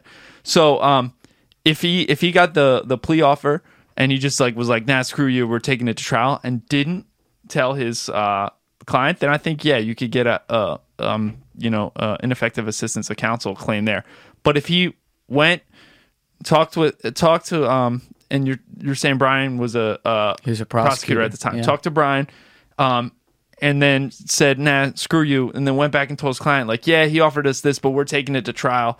And the client agreed, even though he was heavily influencing her and like very much like influencing her decision. I don't think that's ineffective assistance of counsel. He made the wrong decision, and it probably cost her life. But I don't think that's really actionable. Wow. So And- that's not. Yeah. And This is a really. This is a tight boundary. it's a tough standard. It's a tough standard. So I don't know. There's like 3 elements to it, dude. And now I'm getting like, Yeah. I'm coming out remembering parts of like my brain that I haven't even thought of in years. There's like, you have to do, like, your lawyer has to do something wrong. It has to be, and you have to like, there's a couple more, like your lawyer has to do something wrong. It has to be something that like no reasonable lawyer would have done. And then it has to be something that would have like changed the outcome of the trial. And the judge has to rule on this subjectively, therefore, because it's a human being ruling on it effectively. Yeah, so like, yeah, we're talking at the like on the Yeah. collateral appeal, right? Yeah. So like, think of how hard that standard is, right? So like, all right, you got to say that your lawyer did something that was like, you got to allege your lawyer did something wrong, that there wasn't a reason for it, like a good reason for it, and then you have to say that the case, it would have changed the outcome of the case, right? Because other than that, it's just a harmless error. It's just like, oh well, because think about it. I mean, that's an important element, because if your lawyer didn't object to, like, if a witness testified to some minor like detail that was maybe not like some minor like hearsay thing, like a witness testified, yeah, and there was like a homeless guy like that asked me for change, like, all right, that's hearsay evidence, right? Like, that's an out of court statement coming in, but like, that doesn't affect anything, right? Like, yeah, fine, you can object to like some random homeless guy that was just on the street saying, hey, can I have some change? Right. But like, that's not going to change the course of a trial. Sorry, I'm getting really No, into that it. was fucking great, man. I love it. It's because whenever I'm talking to people who actually understand the law and they're not just trying to figure it out when I read articles and shit, I always kind of assume that there's like some sort of objective procedure that has like 3 to 5 steps that I don't know about with this stuff. And what you're laying out right there confirms that for this, which is that you can't just like claim it and then try to say, well, he did this. No, there has to be like, all right, there's a menu of whatever, A, B, C, and D.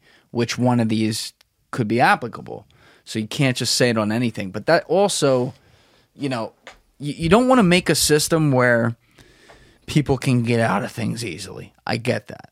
100%. And that was my point when I said, and we got off on this whole tangent. Yeah. When you were saying, like, why is this DNA evidence not like all tested? Like, why could someone argue against that? Because we have such a system where you can like make these claims. Like, there is almost everyone in jail that's in jail for life is constantly filing like petitions. Of course. Right? So how many of them have DNA though?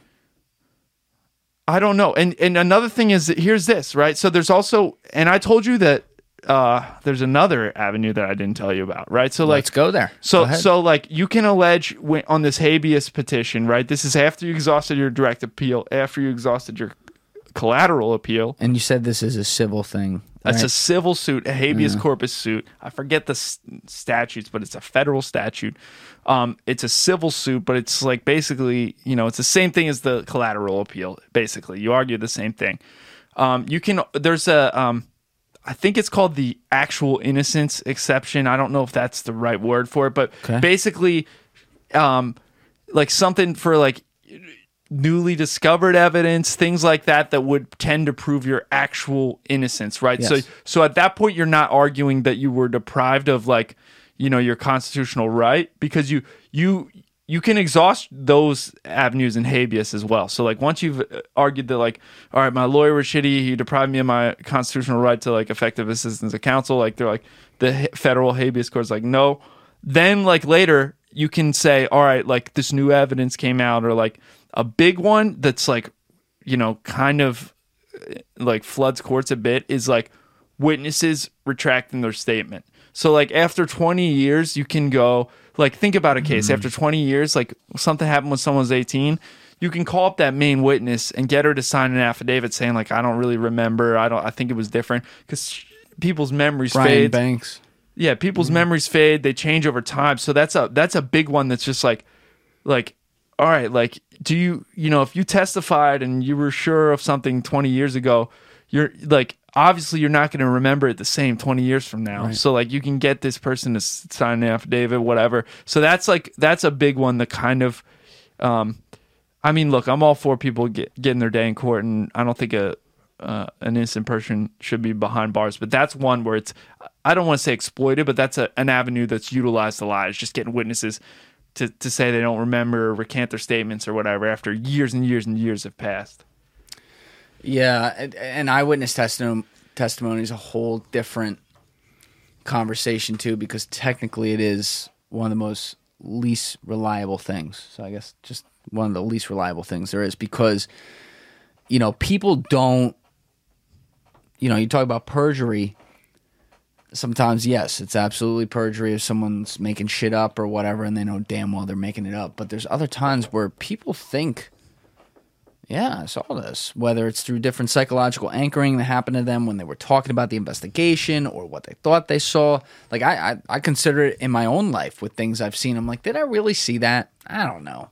I question that all the time. Oh, yeah. And it puts people in a tough spot. It's when you have corroborating evidence all over the place. So when you see things where there's 30 people who were in different places, not next to each other, saying the same shit, okay, yeah, that's probably how it went. But when it's one guy who's like, yeah, I definitely saw this, you've seen it in court where lawyers can have someone on the stand for a few hours and crack them 2 hours in, because suddenly like, oh, but that's not what you said. You said this, and it's not necessarily, the person's not lying. It's just, it's a psychological phenomenon, Yeah, no, absolutely. And that's like, the science is like starting to come out on that like a lot of like witness identifications, especially to be honest, cross-racial identification is terrible, right? Like people are just not good at identifying people of other races, and you can Google it right now. Really, cross-racial identification. I haven't seen any recent news on right. this, like we're saying. I mean, I learned about it in law school, and like I'm just familiar with it. Like if a white guy observes a black guy commit a crime, whatever, he's shown like a lineup, like he's much more likely to like pick incorrectly. And meaning it may not be on purpose at all. It may just it's just it's whatever it is. It's the same. It's just like basically like when you talk to any race, when you talk to and seriously, I mean this, like people are thinking about some of the joking context right now, but when you talk to any larger race, if you want to talk to a larger race of black people who are, let's say, like European white, people who are Mediterranean white, I say that in air quotes, I don't really know, people who are Asian, they will all say about, like, if you are not in that race, you will have another race say, yeah, they kind of all look the same to me. And it's not, we take that as racist in some things now, but there is a psychological phenomenon. There's empirical evidence to say, I'm not going to say, like, they all look the same. But I would say cross-racial identifications are terrible. People are bad at picking, especially, so like that is unreliable evidence, in my opinion, when it comes to the criminal process. This is a little small. You're closer to it. Can you just read the first two paragraphs here on this article? Eyewitness testimony was often thought of as the best evidence in a criminal trial. Today, experts are learning it's not so reliable, especially when the witnesses and the suspect are of different races. The concept is called cross-race effect, and it was first mentioned in research published in the Journal of Criminal Law and Police Science in 1914. It is defined as a tendency for individuals to better recognize members of their own race or ethnicity and be worse at recognizing people of another race. Cross-race effect has contributed to numerous eyewitness misidentifications. So they've been looking at this for a fucking century. Yeah, no, it's nothing new. Like I mean, like we learned about it in law school. It's definitely like a thing. I mean, this article, I'm sure there's some numbers. I'm sure you can get some raw numbers, and that was published in a journal. I'm sure there was some numbers in that main journal, but it's just one of those things where you know, for the longest time, people didn't really question it. They were like, "Oh, it was this guy? Okay, good." You know, and again, there are certain like explicit biases, whatever, however you say that word. Yeah, explicit biases that people have, but this is one of those that was not that's not really explicit. It's just like people are just, you know, if I'm a white guy and I grew up in a house in a community with like white guys, I'm just not as good at identifying for like a split second, like, you know, an Asian guy or like, you know, a Hispanic guy, you know? Think about it. Think about your environment during your developmental years. Every day, your eyes are taking in data. That's what we do. So we take in data of the people who are closest to us all the time. So that is what we learn to immediately, like when we first get an image on something, we can associate distinct qualities on that.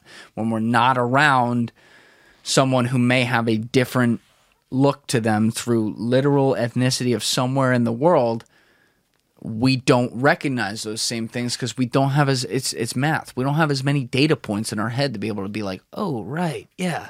So when you then spend time around people of another ethnicity for a long time, then suddenly that's not a problem because now you do learn to recognize those things. So I believe this, and it's not, you know, people love to throw around racism on everything. This is very clearly not, this is a defined human gene that is perfectly explainable without someone being racist. It's just something that needs to be considered in a court of law when you're looking at who the eyewitness is and what they're identifying. I mean, people are racist. There's a lot of racism, you know, that happens, whatever. But this, in and of itself, I mean, anyone can fall victim to it, you know.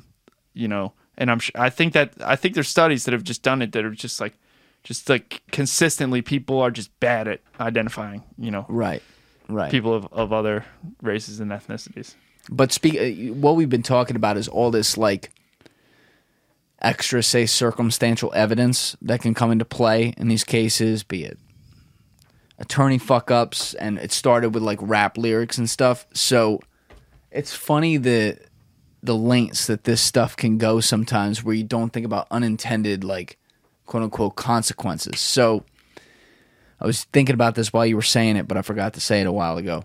There was another case. This one was done out of the federal district court in, I guess, Boston, so Massachusetts or whatever. Fun fact, I'm actually pro-hocked in that court right now. What the fuck does that mean? I'm like, I have a squid fishing vessel case in Boston right now. Judge, what's the judge's name? How does that work? So you can argue cases up there, even though you're not barred in Massachusetts? Yeah, we have local counsel. They're all like, it's... Is that Pro Hoc Vice? Pro Hoc Vice. I know my shit. There we go. But we say you taught me that. Pro Hoc. Yeah. But yeah, I'm in there. What's the judge's name? Judge is like some Irish name, like every party in there is Carnahan. Irish. Yeah. It's like Judge, I don't want to, I forget, I should know the judge's name, damn. But yeah, it's a whatever case, but it's fun fact, just fun fact. So is that's a federal case then, because it's up there? Yes, yeah. Okay, got it. So there was a case in front of that court though, and a whole nother rabbit hole we can go down maybe later is like how they decide, like when you see a case filed in the Southern District of New York, like how they decided to do it there. If it's like something that fucking happened in Hawaii, but it was interstate, like versus trying it in Massachusetts. So the reason I say that is because this case was Hey, it's Kaylee Cuoco for Priceline. Ready to go to your happy place for a happy price? Well, why didn't you say so? Just download the Priceline app right now and save up to 60% on hotels. So whether it's Cousin Kevin's Kazoo Concert in Kansas City, go Kevin, or Becky's Bachelorette Bash in Bermuda, you never have to miss a trip ever again. So download the Priceline app today. Your savings are waiting. Go to your happy place for a happy price. Go to your happy price, Priceline. I saw it at first in a documentary by Alex Gibney called, I think it was called Crime of the Century. It was through HBO like a year ago. It was all about the opium wars and like the Sacklers and everything, which is a whole separate thing. But he covered this case because it had to do with opium. And one of the things they said in that documentary was the prosecutor in Massachusetts talked about why they decided to do this in Massachusetts, because that particular prosecutorial government team had an expertise in, I forget what it was, but they decided to try it there. So I don't know how that whole thing works. That's a separate thing. But this Insys case was a pharmaceutical company that had a fentanyl product. I forget, it was some sort of spray. It was fucked up stuff. But Jeez. They were pushing these sales through just like the Sacklers push OxyContin. And there was all kinds of crazy shit going on. They charged everyone. They got all guilty convictions. But one of the things that happened was the chief sales officer, I guess, who ended up being a government witness. He was still found guilty and went to prison. But he commissioned some sort of competition among his sales reps where, I mean, you want to talk about something effective in a jury. Have you ever seen Better Call Saul, that show? I have not. Oh my God. You have to watch that. People say that. One of the first, I think it was the first episode ever. It starts with like Saul making an argument, and he runs through his whole thing, and you're like, oh wow, that's really compelling. And then it's a closing statement, and then he finishes. The prosecutor gets up, looks at the jury, doesn't say a word, wheels out a TV, looks at the jury, presses play on the thing, and sits there, and you watch the whole crime go. It's like a really fucked up crime, and you just see Saul like looking down, and then he like wheels the TV away. No further statement, whatever, they're found guilty. So this was kind of that moment in that case. Hilarious. This sales officer had all his sales reps do a contest to create a music video about their fucking sales. About their fentanyl Oh, spray. bro, it's actually, I can pull it up. I believe if I skip ahead, it's because this is copyright. I don't think it's copyright protected. But if you hear a skip, that's why I'm doing it. But I want to play this so that people can see it. This was the winning video that was played. And again, if it's gonna skip ahead right now, the video for you people that want to look it up, it's called Subsys, SUBSYS rap video created by Insys Pharmaceuticals. When was this created? This was in, I believe, like 2014. Listen to this. Yeah, this is It's disgusting. so bad. All right, so I'm going to cut it right there at 2:10. There's like another 2 minutes left. But titration, just to be clear, the definition of that so that people understand, because the hook was like, I love titrations, that's my fucking problem, or whatever. It's set to 2 Chainz. I love bad bitches, that's my fucking problem. Is it 2 Chainz or is it A$AP Rocky? Am I misremembering? No, A$AP Rocky's in. It's A$AP Rocky, 2 Chainz, and K-Dot, I think. Right, yeah, okay. So titration is a way to limit potential side effects by taking time to see how your body will react to a drug. In titration, the medication is started at a low dose. Every couple of weeks, the dose is raised, up titrated, until the maximum effective target dose has been achieved or side effects occur, which means it gets more and more addictive the higher you take it. And the idea is that you start low and continue moving them higher so that they get addicted to the drug like a subscription. And they put this in a fucking rap video. And of course, by the way, these were the sales reps at the fucking company. Sorry, I'm playing that again. But of course, they played this at the trial. So if this were New York now and they were making this case in 2023, hypothetically, they couldn't play this, but this is incredible evidence right there, because it's a disgusting, they're saying exactly what they do, and there's evidence to say the company was proud of it. All right. And tell me if you want me to just shut up. You should never shut up. Keep maybe going. shut up about the legal stuff, but all right. I love the legal stuff. I'm going to argue that this comes in because it's not like an artistic expression, it's marketing. But they're not playing it for clients. They're only playing it internally. I guess that's art, but was it created by the company? Created by the company to be played internally. There you go. No, it comes in.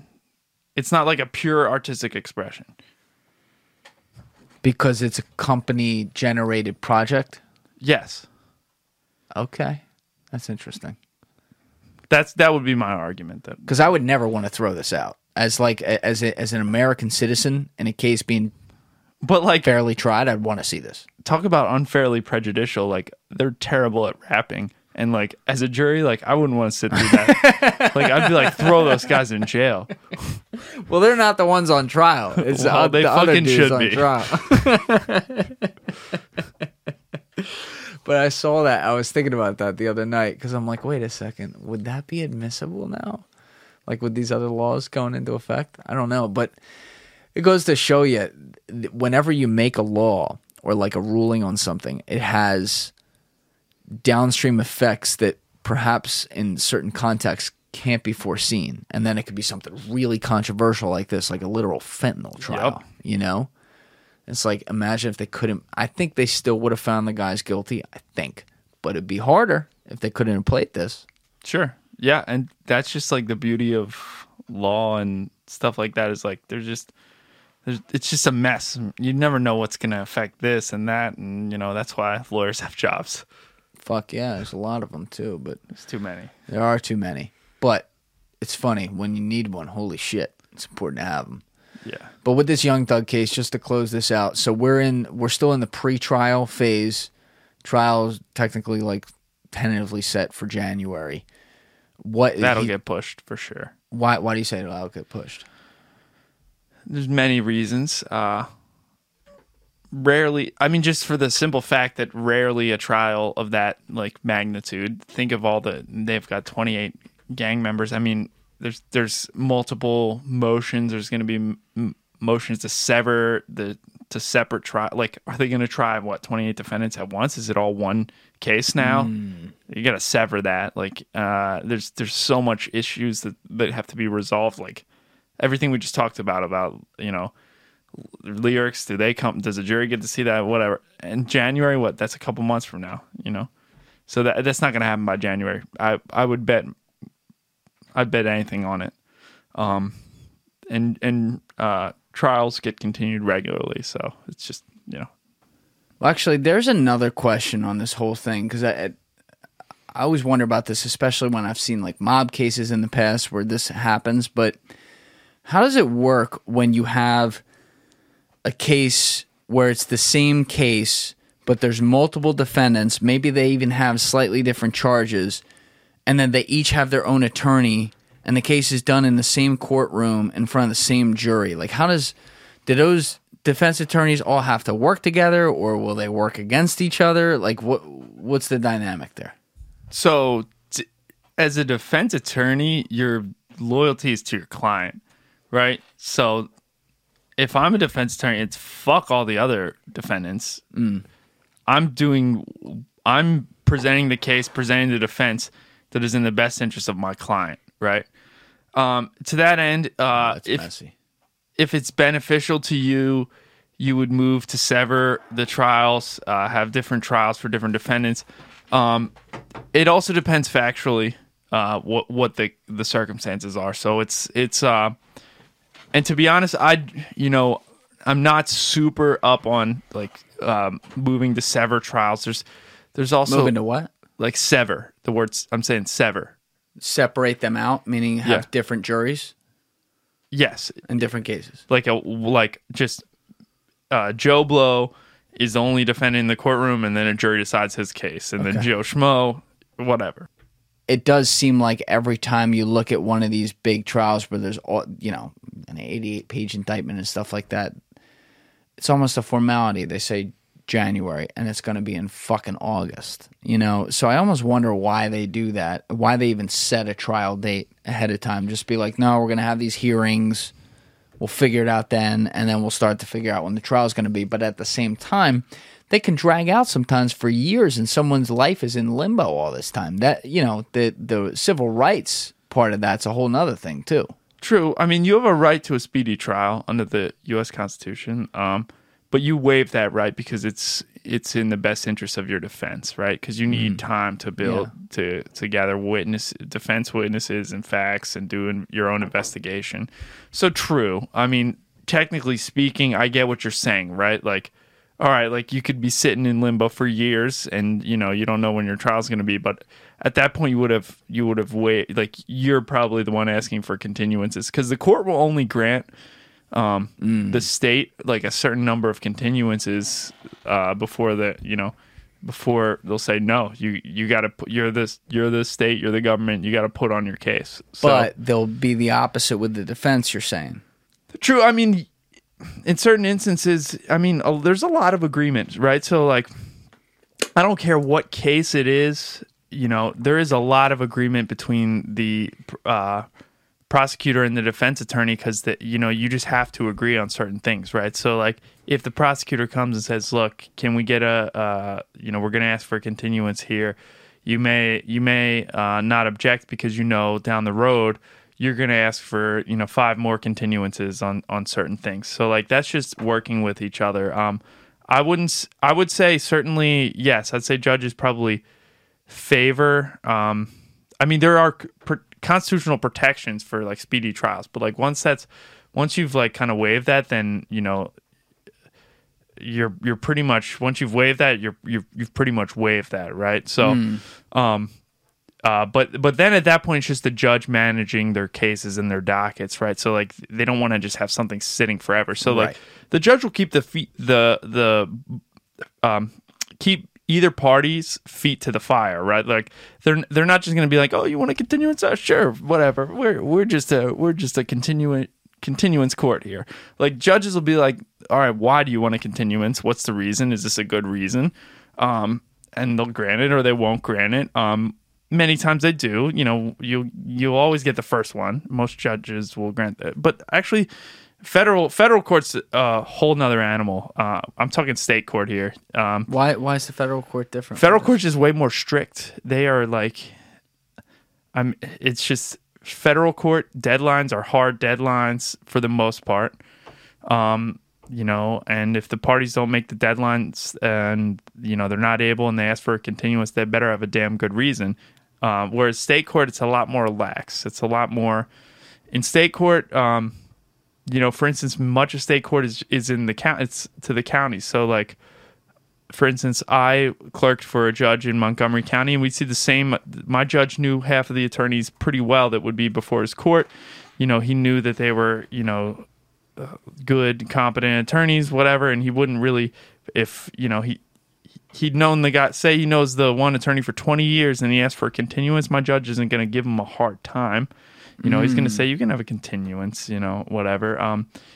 And not that federal judges don't know the attorneys like that, but it's just different. It's just it's a different animal. It's a different beast. They need a higher burden of proof to be able to grant things. It's much more stringent, you're saying? Yeah, it's much more stringent. It's okay. much more stringent. There was a case I was going to ask you about, but then you introduced the federal versus state thing, so I'm going to go to a second case first. So remind me, I'm going to come back to it first.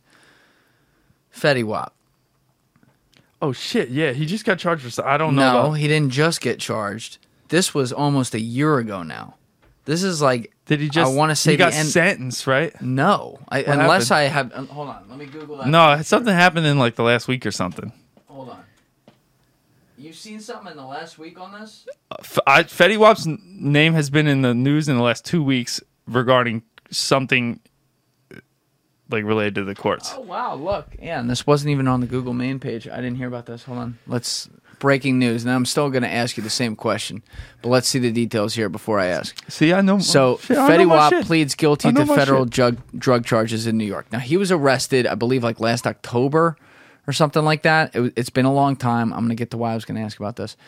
But rapper Fetty Wap admitted his role in an interstate multi-million-dollar drug trafficking scheme Monday, pleading guilty to a charge that carries a minimum sentence of 5 years in prison.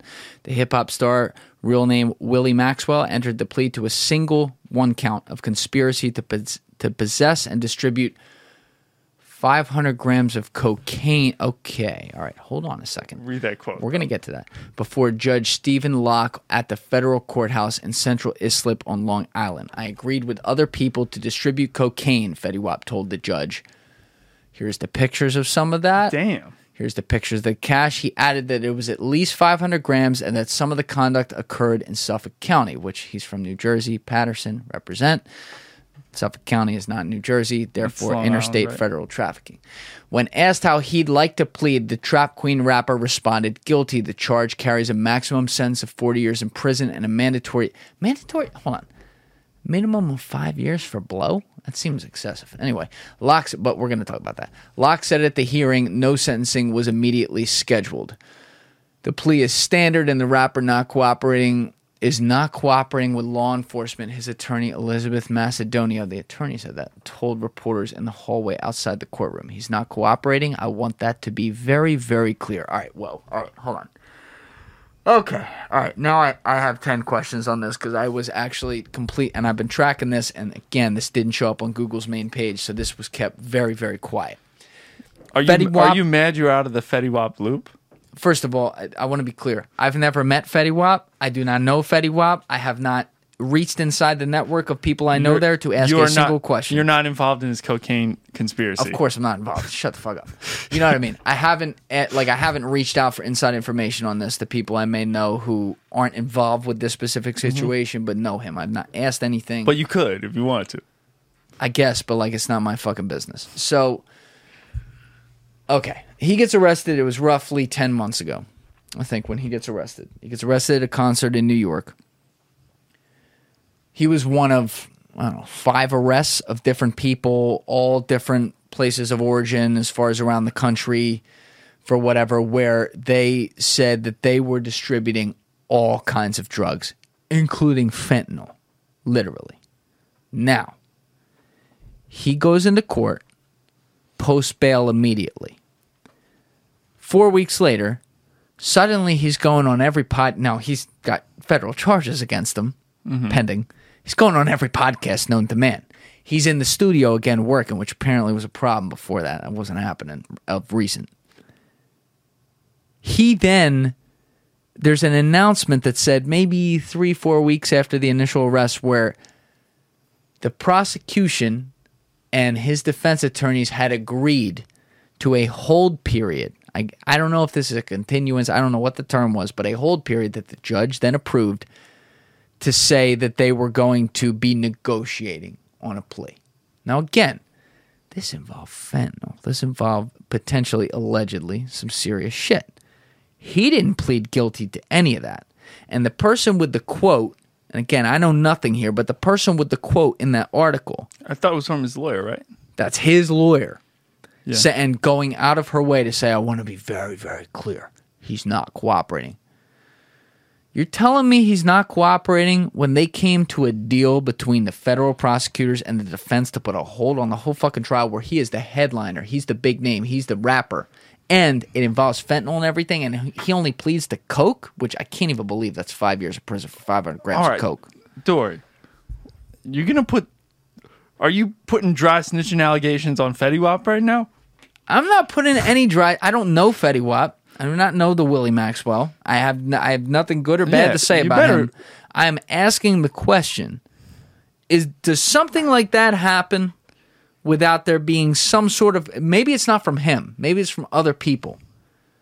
If there's some sort of, maybe he got other people to say, "Hey, by the way, Fetty Wap had nothing to do with no fentanyl. Like we were dealing with some blow." I'm sure that happens. I mean, I'm sure that happens because think about it.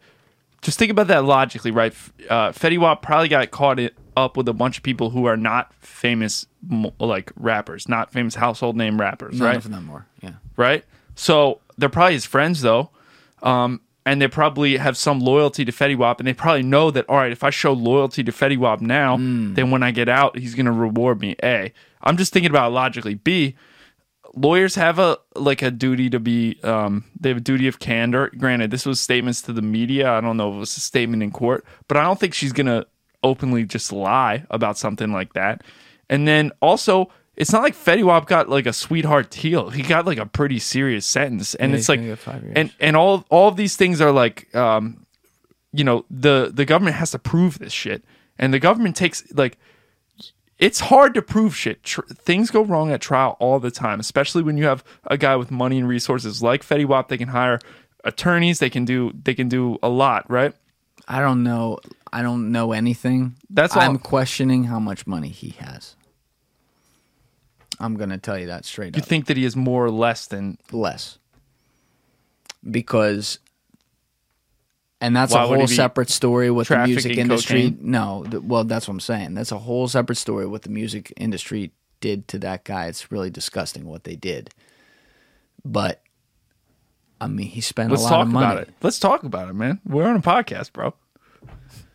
I mean, some of that, I'd have to think about what I'd be comfortable saying publicly. I never like to risk betraying confidences, so I'll keep it very broad. But, you know, we all know Fetty Wap was the biggest thing in 2015 when he came up.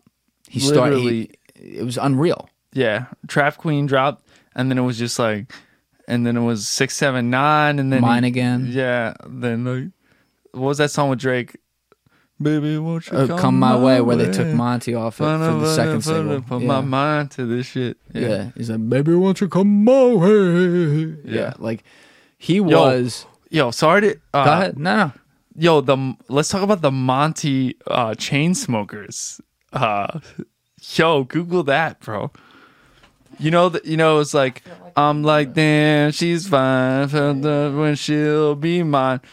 Or no, wait, it was like, baby, won't you come? It was like, baby, baby, won't you see? Is it money or it's me? Baby, right? won't you see? I think there was there was a lawsuit and they cut Monty a check. Did the Chainsmokers? This is from 6 years ago on Reddit. On Reddit, did the Chainsmokers plagiarize Fetty Wap's 679 melody? I'm genuinely curious. I think he got like a check for like. Oh shit! Yo, I know the song. I'm looking at this. I know the song Closer. Yeah, of course, like, we all know the song Baby, 679. Was there a check cut on that? I know nothing about this. Hold on a minute. Because that's Halsey and the Chainsmokers. That's a good song, Closer. And I can't play them because they're both copyright. No, I could be tripping. I thought that like they cut a small check to Monty for that. Hold on. Monty Chainsmokers Search settlement. Yeah. Maybe not. I wonder. Maybe not. I never heard Monty talk about that. I wonder if that's something he should. Well, he look should at. get a check because think it was like they say, "Baby, won't you be my mountain something?" I'm like, yeah, and then it was like, "Baby, hold me closer in the backseat of my Rover." Oh my god! No, it's and like it was when they came out. It was like the one was like summer of 2015. The one was summer of like 2016. So it was like right after. Holy fuck! I never thought. I gotta look at that afterwards. No, I could have sworn there was something. Maybe they even just cleared the sample. Maybe they even like paid him up front for it. I don't know, but there's something there because everyone. It could be. Yeah, I got to look at that after. I don't know Baby, anything about won't that. you? But I can't get. I know both hooks in my head right now. It's the same shit. It's scary. Same cadence, like same like. And it's weird but that one's a big song. There's no excuse for that one. That one was a top 10 song. Yes. You know, there's some where like, you know, people were. I know Dua Lipa got hit with a couple ridiculous lawsuits that she's probably gonna have to pay like a little bit of money on for like. What's it? Levitated? I'm bad with song names. No. Is that what it's called? Is it Levitated or Levitate? She's got, I think it's like, I'm levitating. Is it Levitate? Levitating? I know that song you're talking about. Levitated. Something I'm Levitating. Yeah, I fucked that up in my head. But like, when you look at the rhythm of that, there's some reggae song by some no names that happened like 10 years ago that has like a similar beat style to it. So they're claiming it. But that's the thing. Music has been around recording now for like a century. There's limited notes, man. You know, as far as like recording artists in studios and shit. Like there's limited notes. So it's very easy to accidentally make something that maybe one time was made. And it's somewhat compelling when you listen to it, but at the same time, like fuck off. But those are two top 10 songs made concurrently. There's no excuse there. Yeah, no, I agree. There's whatever. But I'm Team Monty on that one. You want to cut him the check. You want to know some Chainsmokers, cut him the check. Some of the deets on that. Yeah, Yeah. So I'd love to do a pod actually with Monty to talk about that because Monty's he's a good guy, and you know he got fucked as a part of it, but the very broad high level without going into some things I'm not sure, you know, what's fair play, but when WAP came up, you know, Monty and M80, who's a guy no one's ever heard of, but He's a producer. no, M80? M80 was not a producer. They're on Fetty Wap's original album, 2015, Who's M80? called Fetty Wap, right? Fetty Wap didn't have any features on there except Monty, who was on 10 of the songs, and M80, who was on one of the songs. He did not go outside. He said, I'm sticking with my boys here. Monty and M80 were both coming up. They kind of brought Fetty along with them. I think he might have been like a year younger than them too. M80, by the way, great dude. One of the most talented motherfuckers I've ever talked to. I think there might be a producer by the name of M80 also. I don't know, but yeah, whatever. this is not Probably, him. yeah. One of the real dude, great guy. He's friends with my friend Luke Servino, who's friends with all these guys. He's worked with Monty and everything. And basically, they started making these songs. It started with them finding this Norwegian producer's beat. That was the breakthrough. It was Trap Queen. And WAP's like, oh, shit. so dope. And he was studying it, and he's like, oh, my God, this is it. And then they started making songs. Like My Way, they made one night while there were like 6 songs they made. And what happened was Monty took the tape to the car afterwards and he sticks it in, and they had a couple females in the back seat, and they're playing like the 6 songs they just recorded. You know, they're bobbing their heads to a bunch, and then the My Way one comes on, and you see the chicks going, come on, like on the first listen by the second chorus, and they're looking at each other like, oh shit, like they're bumping it, the shit's gonna go. Yo, that's how it happens, man. That's how it happens. So they have this come up. They were the biggest, people forget this, it wasn't that long ago, they were the biggest thing on planet Earth. They were lovable. Fetty Wap with the whole one eye thing, like lovable guy. Fetty Wap, like, I'll stop you there. Yeah. Was so like embraced. Everyone just was like, yo, he's such a nice guy. Like, I love him. He's like the best. He's like so wholesome. And I like, all right, whatever. Maybe some things in the news have happened, but like, I still get that vibe from him. And he was that like humble, just like nice guy when he came out. I don't know. I just wanted to reiterate that. Like, No, I think it's a fair. Again, I've never met him. I don't know. I only know what I hear from other people who know him. Whatever. So really, take that for what you will. My vibe I get is that, you know, we all see these stories of people who come up and fall off, and maybe sometimes it's their fault, sometimes it's not their fault, sometimes it's both, and I think it can come in waves. But with him, you know, he proved it with his first platinum album, which was the biggest album on earth. what was the name? It's called Fetty Wap. Yeah, it's called Fetty Wap. yeah. It's called the same name. They do that sometimes. Like Dua Lipa's first album was called no, Dua Lipa. Many right? artists for decades. been He doing went against the music industry, who were like, "Oh, let's put this artist on it. Let's put that feature on." He said, "No, fuck that. Me, Monty, and M80, he'll be on a song too. That's it," and made it platinum. But he had a management company. They all did, because we talk about the Young Thug thing, where we talk about people in the studio, just around, they're from your neighborhood. Same deal here, except these guys had some money, right? These were the guys, when they were coming up and they had nothing and they were making these songs, these guys had money. And what was oh my God, I'm hitting some fucking blanks right now. What was the name of that? Oh, RGF, duh. Remember? RGF Island was a song. Like, RGF Productions. Yeah. It's RGF Management, right? So 1738. yeah, I'm just making sure. So, without alleging details here, I'll put it this way. They're not with RGF. They haven't been with RGF for a long time. What did RGF stand for? They got signed. It was, I forget. I used to know that, but I'll look it up later. They got signed by, what was it? It was, what's his face? Leor Cohen, 300 Entertainment. right? So Lyor Cohen, who a lot of people in the music industry is powerful. People don't like him. I don't know of him. I never dealt with him, but I think he's the head of YouTube Music now. But he has 300 Entertainment after he got canned from Warner Brothers Music, where my guy was right before. Yeah, that whole thing. But once he gets canned there, he opens up 300 Entertainment with a couple of the executives who also got canned with him. They signed all kind of artists. Fetty Wap was one of their first, right? When he was coming up, they got him. They made all their money on him. And what they told him was, get rid of everyone around you. They're gone. Now, by the way, some of this, forget who they are and what they're saying and why they're saying it. Some of this actually was good advice. But that's a lot. You know, you bring someone on who's just coming up and you're like, get rid of everyone around you. And he's like, well, wait, hold on a minute. It's just not practical. It's not practical. Yeah. So what they did is they said, oh, yeah, go fuck yourself. And so they made all the money on him up front. He had one of the biggest years in music history in 2015, ever. Like, he was incredible. Everything he did was a hit, banger, whatever. And then they pulled resources from him. And then they didn't follow through on some deals with some of the other guys.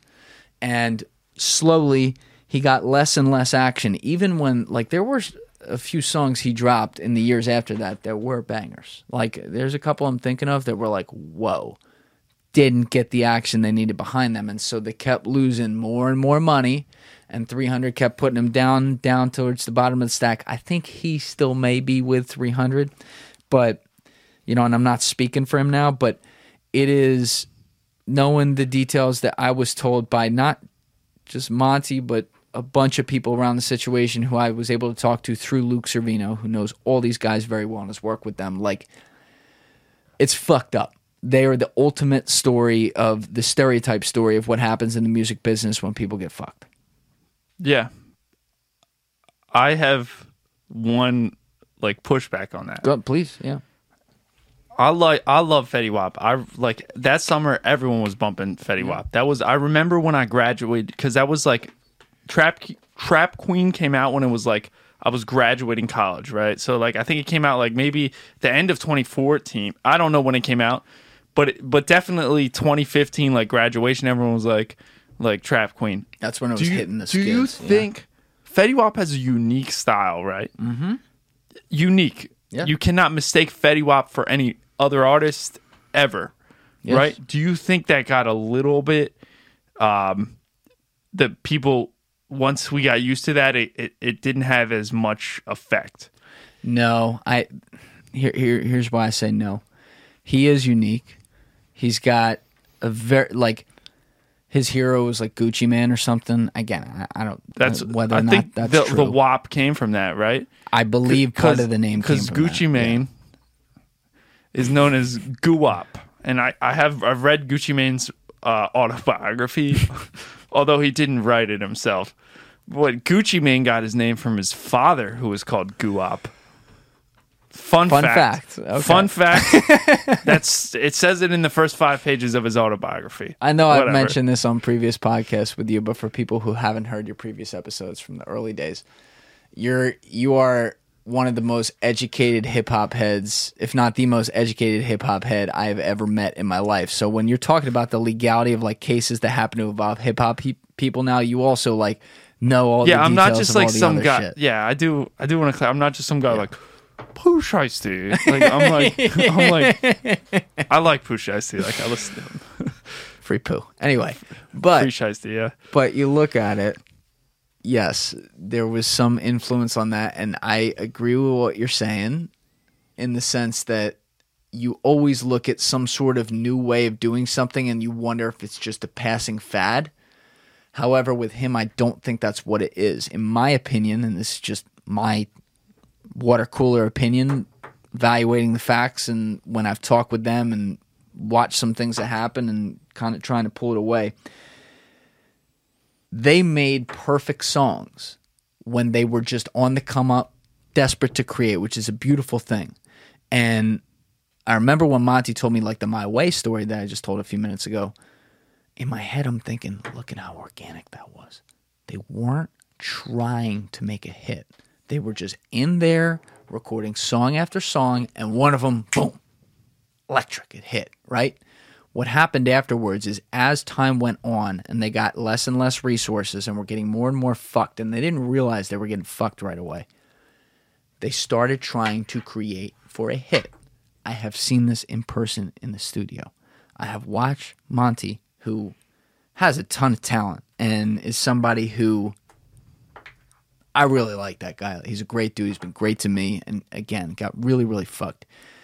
But I have watched him go to make songs, and this is my opinion here. He didn't say this, but this is my take, where he's making what he thinks people want to hear for a hit instead of the other one where I'm sitting there, my fucking opinion doesn't mean anything, but in my head I'm going, that's the one right there, and he's not making that.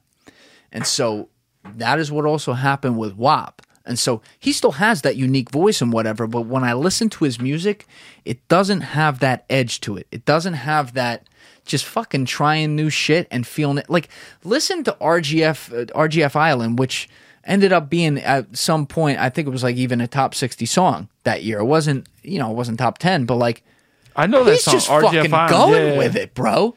Like, there's no precedent for that song, and if you're a fan, you listen to that, you're like, oh shit, I'm in on this right now, And they got away from that, and I feel bad because I think that he felt, oh, I gotta make money, I'm responsible for everyone around me, like.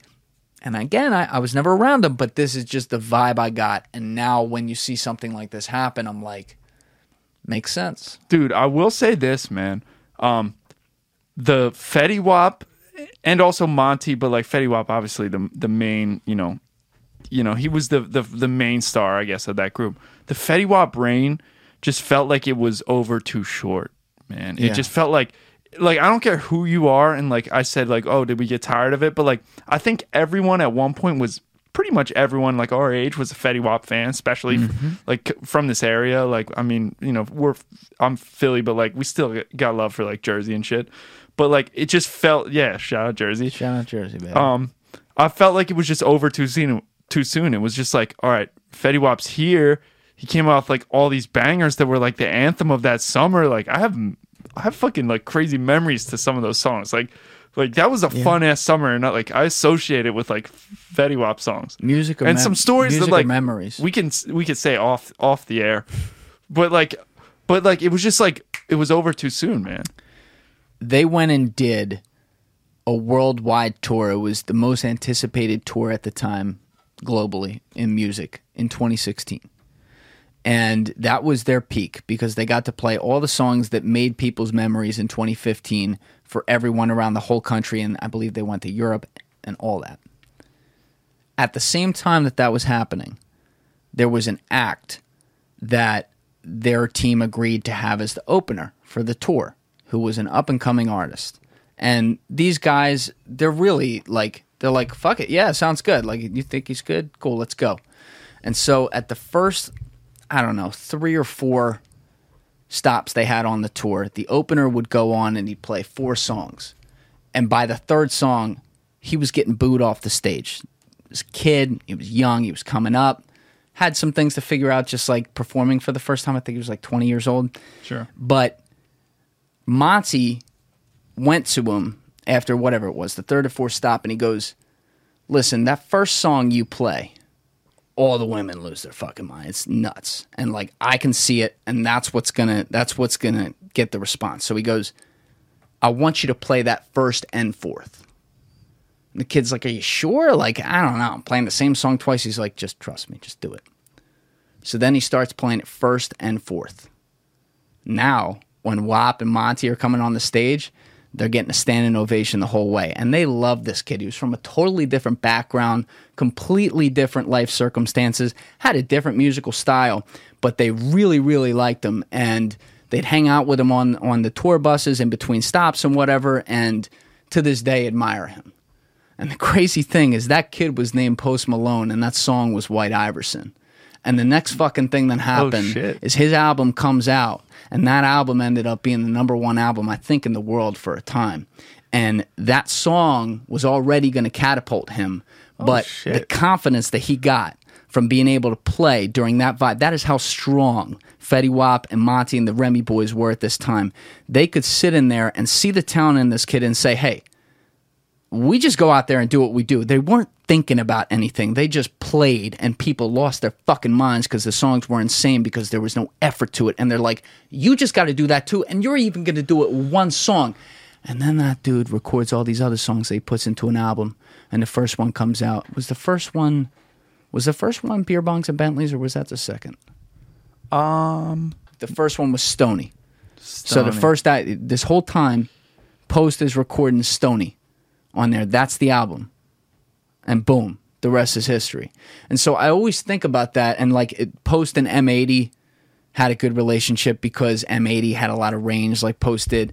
And I'm always like, the ride that having the high and the lack of effort and the confidence that can come with that when you're up there allows you to just create and do and be loose and whatever. And then fast forward 4 years later, after all this bullshit behind the scenes that no one knows about, I'm watching Monty in the studio stressing over which one to make, and in my opinion, he's making the wrong one because he's trying to do what people want because they fucked him into this position where that's what he's got to do. It takes away the entire thing that built them in the first place. And I have a lot of empathy for that because the expectations were so high and people don't understand all the bullshit that has to go into actually making these things get to the mainstream. They don't understand that Taylor Swift is putting $50 to $80 million behind marketing on one album at the beginning, outset, radio marketing. Really? Oh, yeah. They don't understand what goes into this. Like, we're going to watch it now with Meek Mill.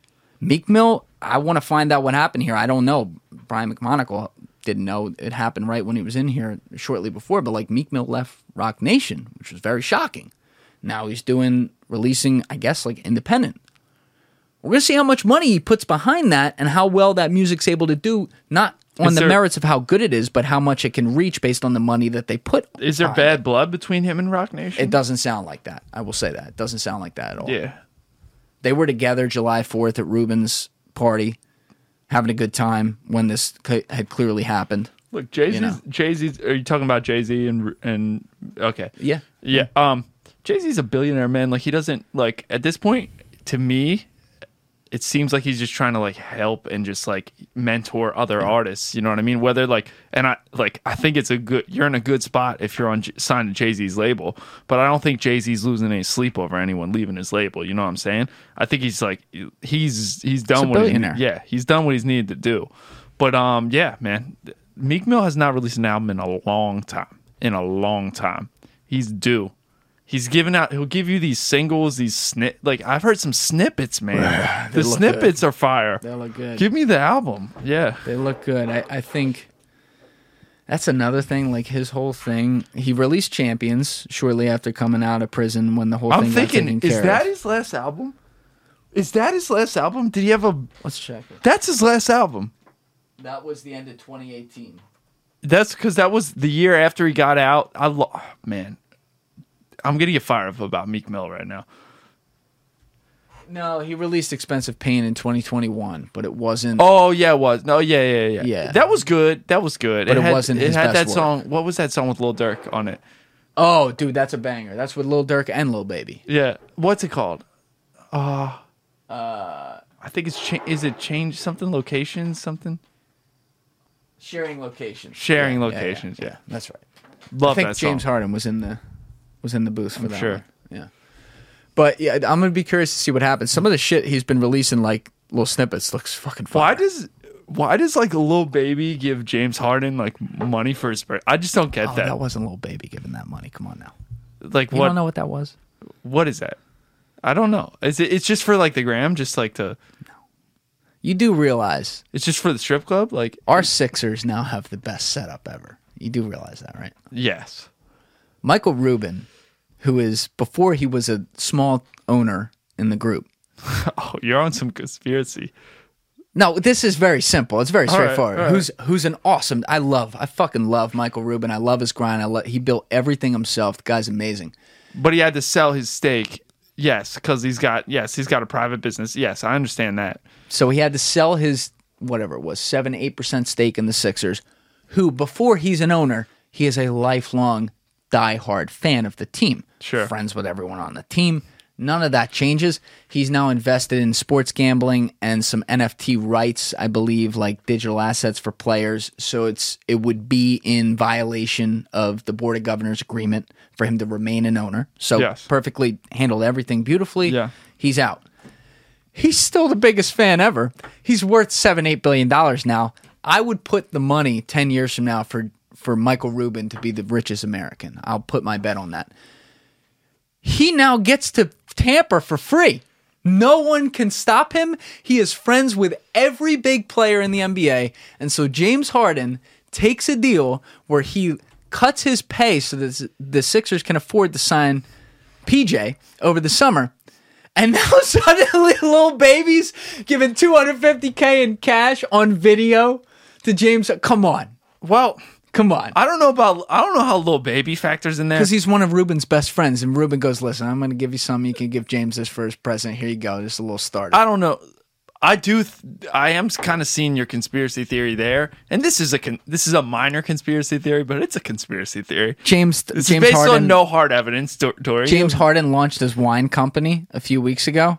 I guarantee you Michael James Har- Rubin ordered 1,600 bottles the All first right. day. Probably. You're probably right. But I do see there, I'm like, oh, shit. Like, yeah, he's just like a billionaire who can just do what he wants now because he's not affiliated with any team formally. That's awesome. That's fucking great. Yeah. And it's no coincidence that the NBA filed a tampering investigation against the Sixers right when he left, just as like a goddamn it, well, we got to hit him on the way out the door. Because now he can do whatever he wants to do. They can't stop him. He can literally send out a tweet standing next to LeBron James in a picture and be like, please sign with the Sixers. And you can't do fuck all about it. And he's got billions of dollars in his pocket. And if he wants to pay LeBron James $50 million or throw some money towards his charity for $50 million and say, hey, remember that when free agency comes up next year. I think he just signed a contract. But remember that when you're demanding a fucking trade next year and we're going to draft Bronny or something like that. He can do it. Yo, what if we drafted Bronny? LeBron would have to come. Because that's He his, already said it. yeah, that's his goal. He's going to play with his son. Be kind of cool. That would be cool. Be very cool. Damn. Right? I have high hope for the Sixers, man. I do too. I think we had to get rid of that metastasized cancer of an individual. We did. And I think... I don't think he's going to... You think he's going to play? You think he's going to play another NBA game? I've had this conversation. I don't care. Yeah, why are we even wasting our breath? I think... Listen, man, I don't know what happens behind the scenes. I'm very not judgmental of professional athletes and stuff. We don't always know the details. You're right. But You're right. fuck that guy. And I'll say his name, Ben Simmons. Let's call it what it is. In my opinion, if I end up being wrong and it's provable that I'm wrong in the future, my apology will be louder than what I say or have said in the past. But when you go and fraudulently use a loophole of a mental health clause in the NBA PA, which was put there for people who legitimately go through serious mental crises to be able to use as not an excuse, as a viable reason to not be able to perform the duties of their contract and still get paid. When you go and do that strictly because you're too fucking scared to play, fuck you. That is one of the lowest things you can do. He is a me first guy. He doesn't give a fuck about anyone else. Just look what he did to his second team when he refused to fucking play in the postseason once the going got the group chat. Dude, I don't even want to hear it. My thing is, do we think that Ben Simmons is right mentally though? Like, what is evidence supporting that? Because when he played with us, he obviously just couldn't perform under pressure. He just could not perform in the playoffs or any pressure situation. He never seemed like he was. That was always the question mark. It was like it wasn't even the fact that Ben Simmons wasn't a good 3-point shooter. It was that he had some mental block against shooting 3-pointers, right? Like he couldn't even bring himself to do it. It seems to me like he probably isn't right mentally. He probably isn't There's a huge difference between being a head case with the yips and having a mental health crisis and trying to blame. He wasn't. If that was the case he would have gone and said, my mental health problem is that I have the fucking yips and I don't have the confidence to play on an NBA floor, which, by the way, could then be an issue in his argument there. But that is not, when you associate that with someone who is, and by the way, not to say he hasn't gone through shit off the court. I do know for a fact it's been reported. There's one thing in particularly I'm thinking about that was very heavy that he dealt with. It's a really disgusting situation. I don't even want to bring light to it, but it was bad, right? I'm not familiar with that, but whatever. It had to do with his sister and his brother. So you can do the math there. But yes, he did have something like that happen, and for a while that was something that I took into account. But when you look at the actions, mental health was never a fucking problem until suddenly he realized, oh, they're not going to pay me. Then he said, I have a mental health problem, and then he refused to see the mental health professionals that the Sixers had with him. It was like pulling teeth to get him in there. And Rich Paul got him. Such a fraud, bro. Yeah. Such a fucking fraud. But you look at a guy who's not making decisions that benefit himself. If we really look at it, it's a guy who left a franchise like under disgrace terms with like basically the lowest value he could have, right? He performed horrible in his last playoff game, like performed horrible, like left an awful taste in the people's mouths, didn't play at all last season, and refused to play for Brooklyn. Like, granted, the whole thing that like it was game 4. Who were they playing? Celtics? Celtics. Yeah, it was game 4 against the Celtics, and they're like, or texting a group chat, you gonna play, Ben? Like, what the fuck is that? Like, you can't just put someone in game 4 of a playoff like situation. Like, I don't think in any scenario you just like, all right, Ben, here's your first game that you. He was supposed to look at playing game 3. The reports have been out. They kept pushing it back weeks and weeks. I know, but like playing game in the playoffs though, like. Yeah, and to be fair, Rick Bucher reported that. He stands by the report. He was very angry at some of the shit that came out. Shams Charania tried to say that never happened. Who's another... Is that how you say his name? Shams Charania? I've always read it on Twitter. I don't know how to pronounce it right. I'm sorry if I got that wrong. But the other thing is, Shams is in the pocket of Clutch. Like, you look at his report. Like, and I'm not even blaming him. Like, that's a main source for him. So he goes with what they say. So, look, I'm not really sure what to believe on that one. But either way... the slippery slope of suddenly saying it's okay for a professional athlete to be like, oh, I can't handle the pressure. I'm having a mental health crisis. I'm going to take off work and you still have to pay me. That doesn't work, bro. It doesn't. Life is not, that doesn't work like that. That is not having, like, if you look at what's happening to Gabby Hanna right now online, that is a mental health crisis. She is having and I mean this, I'm not saying this as an exaggeration, she's having a manic, psychotic episode. Something went seriously wrong. I don't know if it's substance related. I have no idea. But something is very, very wrong. From a human being perspective, I look at that and I go, oh my God, like, let's get her help. That is the type of thing that Ben Simmons is alleging. But all the while, he's dating his girl, throwing house parties at his house, having a good fucking time, playing pickup down at the Fittler Club in Philly, watching the games allegedly. And none of this was a problem until suddenly they wouldn't pay you. But he even, once they started not paying him, he even showed up to Philly when he said he wasn't gonna. And then he claimed all this stuff. And then he gets to Brooklyn. Going to the videos of him just like at practice, but like. Come on, bro. And then, he gets traded to Brooklyn and he can do the press conference day 1. No problem. Face the media. I'm having a mental health crisis. But by the way, let me answer all questions. No problem. Ben 10, let's start. There's something about someone taking advantage of people with legitimate mental health issues that will never fucking sit right with me. I agree with that. But yeah, I mean, Ben's like, look, I'll be honest.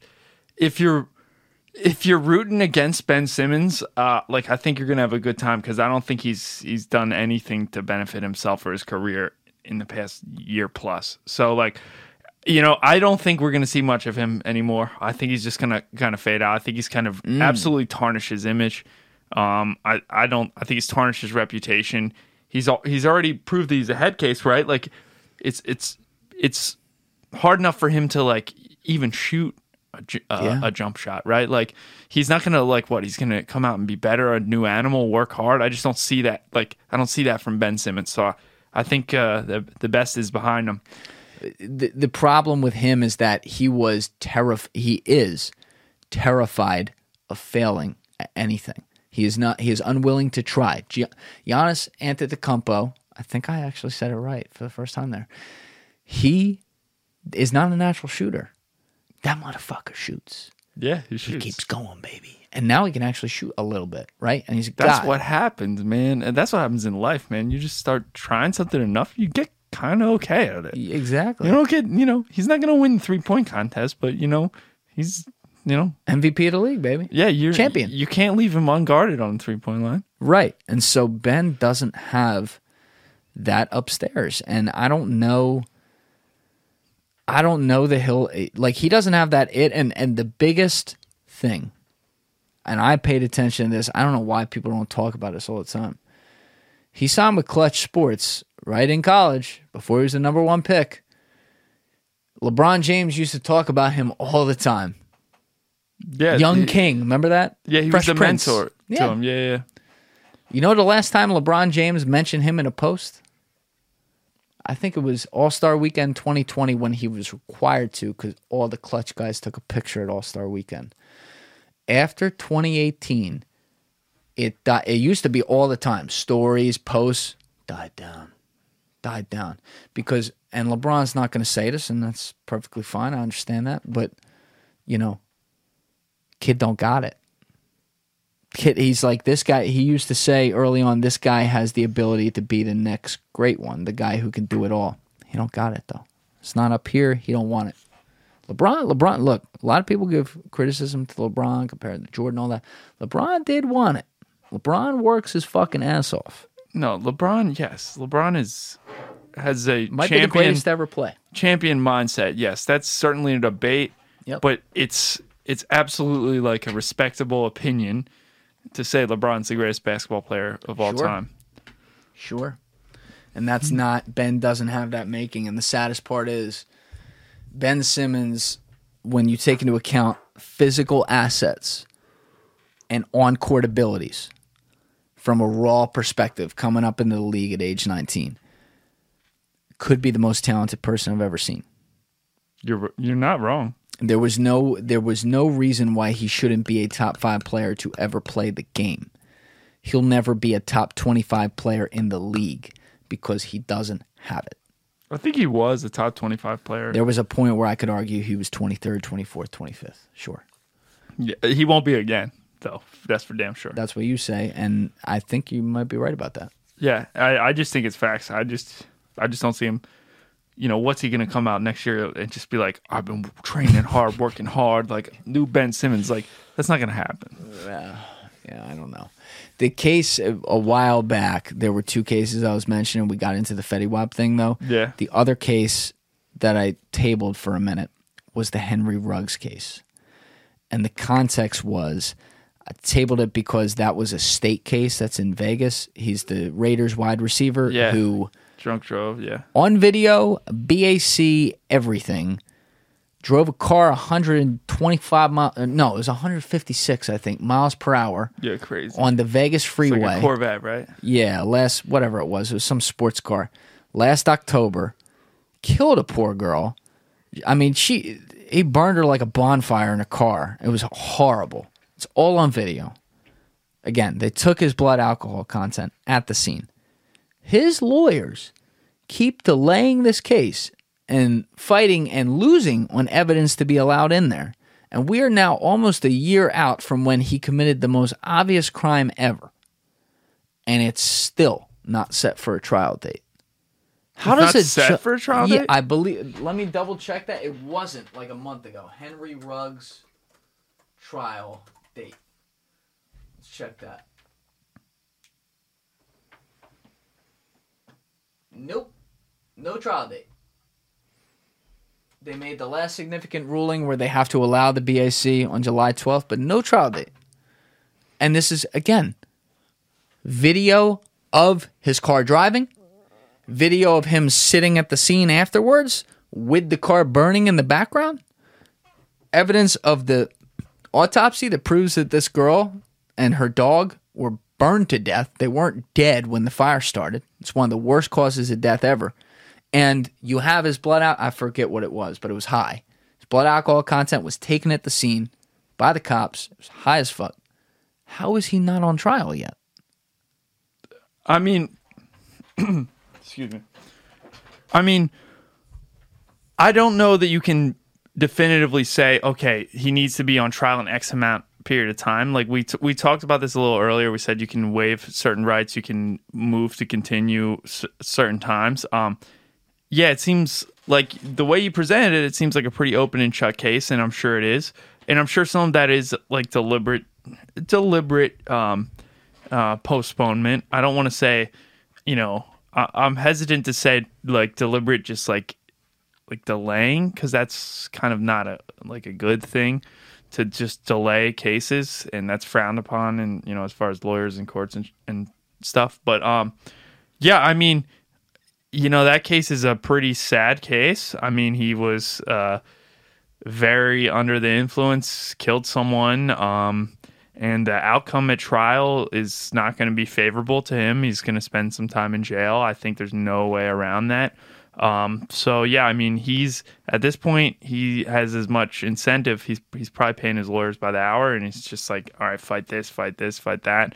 And the lawyers they'll do it, and they'll advise him. I'm sure like a competent lawyer will advise him and say, look, I don't think we have a chance I don't think we have a good chance of winning this. I can fight this. I can argue this. I can do this. And he's probably, maybe he has some of that NFL money still, and he's saying, fight this, do this. It's a shame. I mean, it's it's a shame that the young lady lost her life. It's so yeah. sad, man. Yeah, it's so sad. Yeah, and it's like, it's a huge mistake that he had no previous record. He was everyone loved him, great guy, made an awful decision. And the craziest part is he makes the awful decision. But if you look at the facts of the case, if he had even been driving at like a not good rate, like speeding 70, I mean, it's a car accident. She's probably fine. And he actually probably will do like a month in jail or something. But like, he might even play that season after an 8-game suspension or something. Not to excuse any of that. But you think he'll play? No. I'm saying if that happened. Dante Stallworth did the same shit. No, Dante Stallworth did not. Well, Dante Stallworth. That shit happened in Miami. Yeah. People get mad at the fact, he only spent 30 days in jail. And if I were the victim's family, I might feel the same way. Do you know that Dante Stallworth slept overnight somewhere and then drove home in the morning and happened to be still slightly under the influence? Yeah, and I know exactly the road that because in Miami. It was on MacArthur Causeway, which is a road. You must be crazy if you're walking on that road. I rode my bike on that one because there's a bike lane there. I rode my bike there once, and I was like, it was like so sketchy. And I don't think it was a hit and run too. He like stopped and rendered aid and like did all that stuff. He did kill someone though. It was unfortunate, and he was under the influence when he did it. It's a tough one. It's a tough one. Yeah, I don't think that's one a lot of people thought about, but he was again another guy, 0 record, well loved dude, had all kinds of character witnesses in his favor. And he felt awful about it, feels awful about it to this day.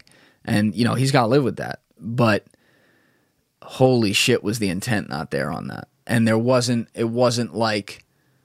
I don't think the intent's there on either. On any of them, but the difference is you're making the decision... It's a lot more like reckless type conduct when you're talking with Riggs than you are with Stallworth, man. Exactly.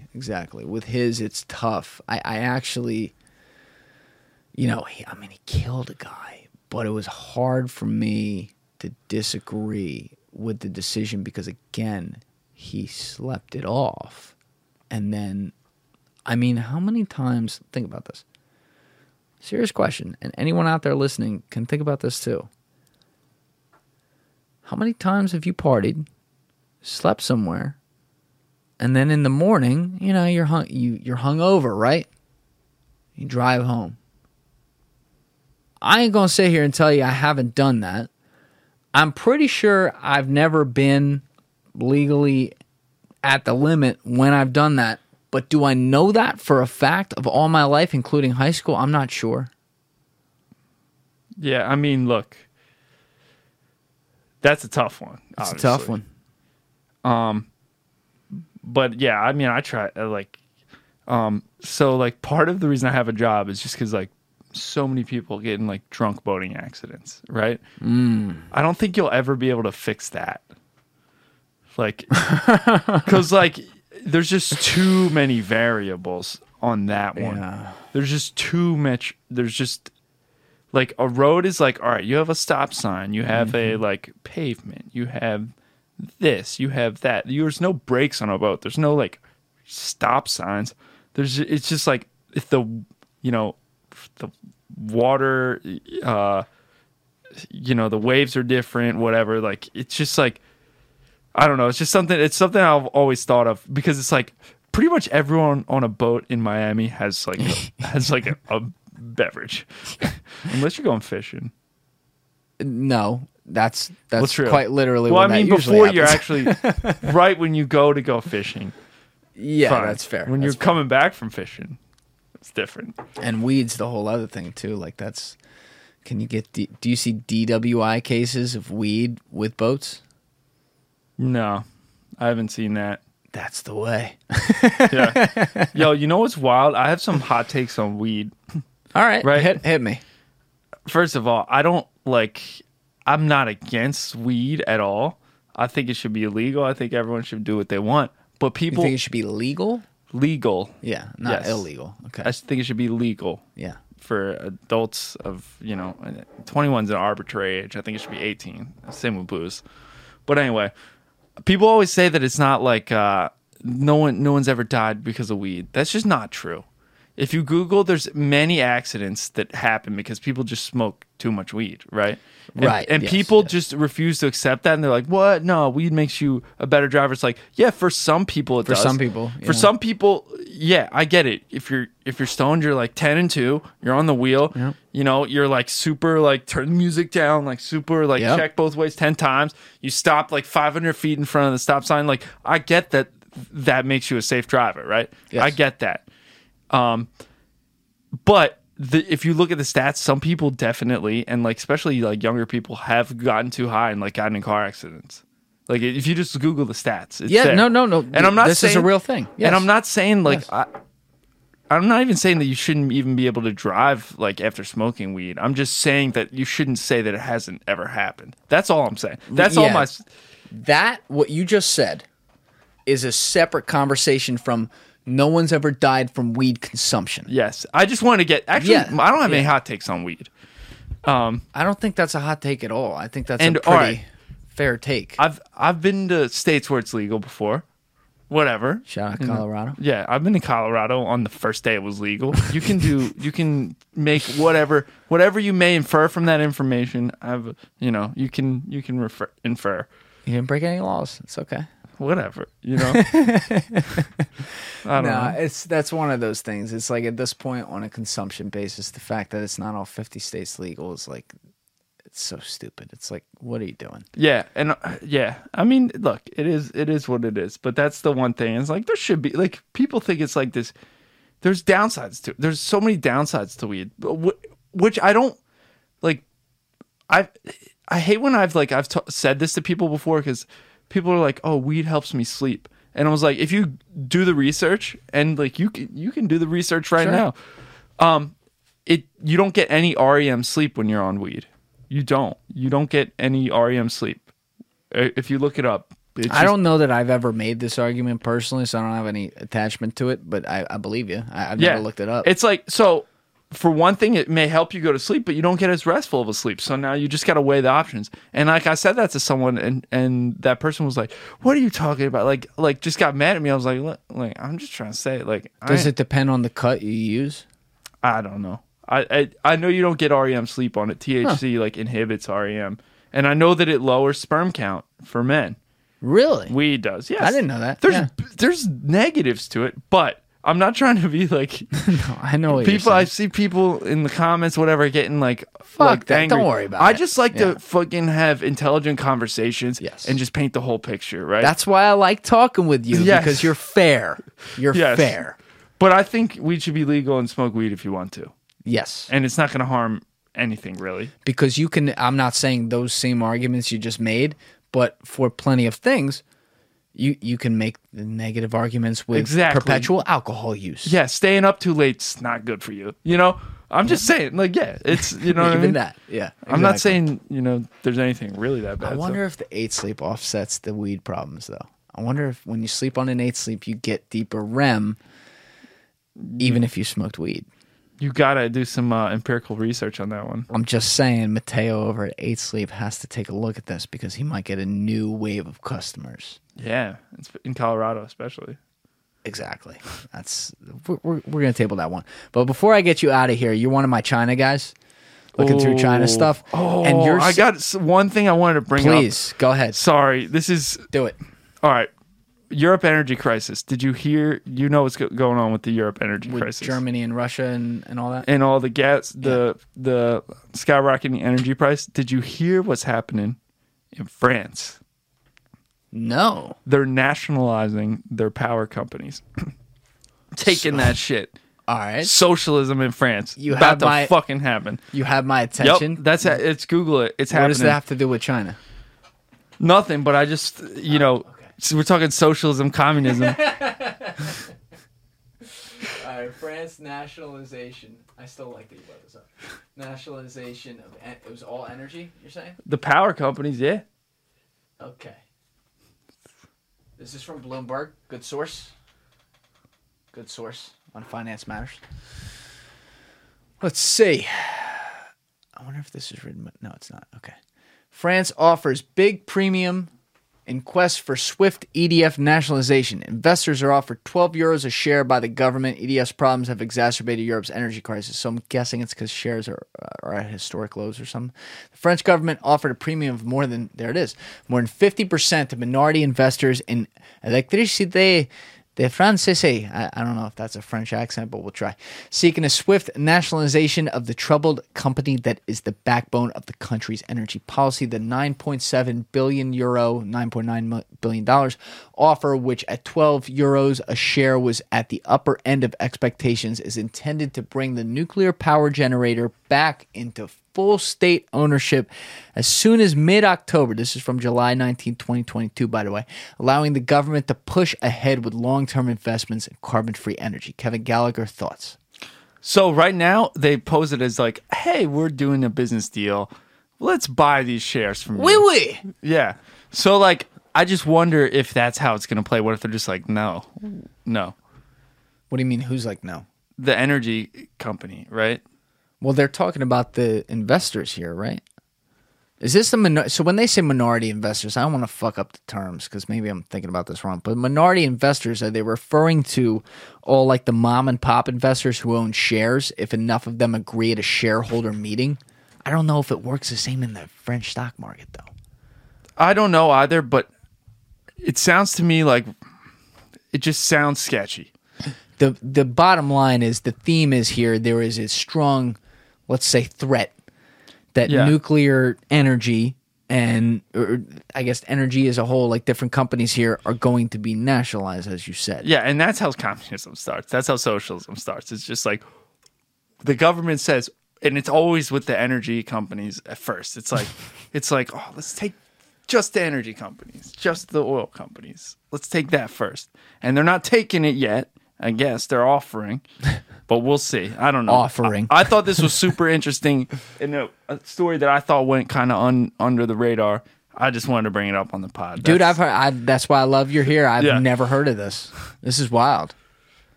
This is potentially what. But again, little devil's advocate here. France is already somewhat of a socialist country. There's a difference right? between socialist and welfare state. Yes, that's fair. So all these, when people say like, oh, whatever, like this country's socialist, this country's socialist, No, they're still capitalist. They're just like a welfare state, right? They pay exorbitant taxes. They have exorbitant government benefits. Right. But in the end, you can still open a business, right? A socialist country is the government just controls all the means of productions. Yeah, this is where the left meets the right with things when you look at like the far extremes. And I would call that, when you go pure social, that's a far extreme. Yeah. And it usually devolves into a form of communism. Yes. And what happens is when you look at that with then like fascism, a great example would be Russia, it ends up being the same thing in a different way, which is so interesting to me because, you know, we try to look at this stuff through certain lenses and then, you know, we're paying attention to one issue based on the label, maybe not paying attention to another issue, and then we get caught with our pants down because it's like, oh, well, shit, that's kind of the same thing. What it all comes down to is who's got the GDP and where are the number one places we got to be paying attention to, right?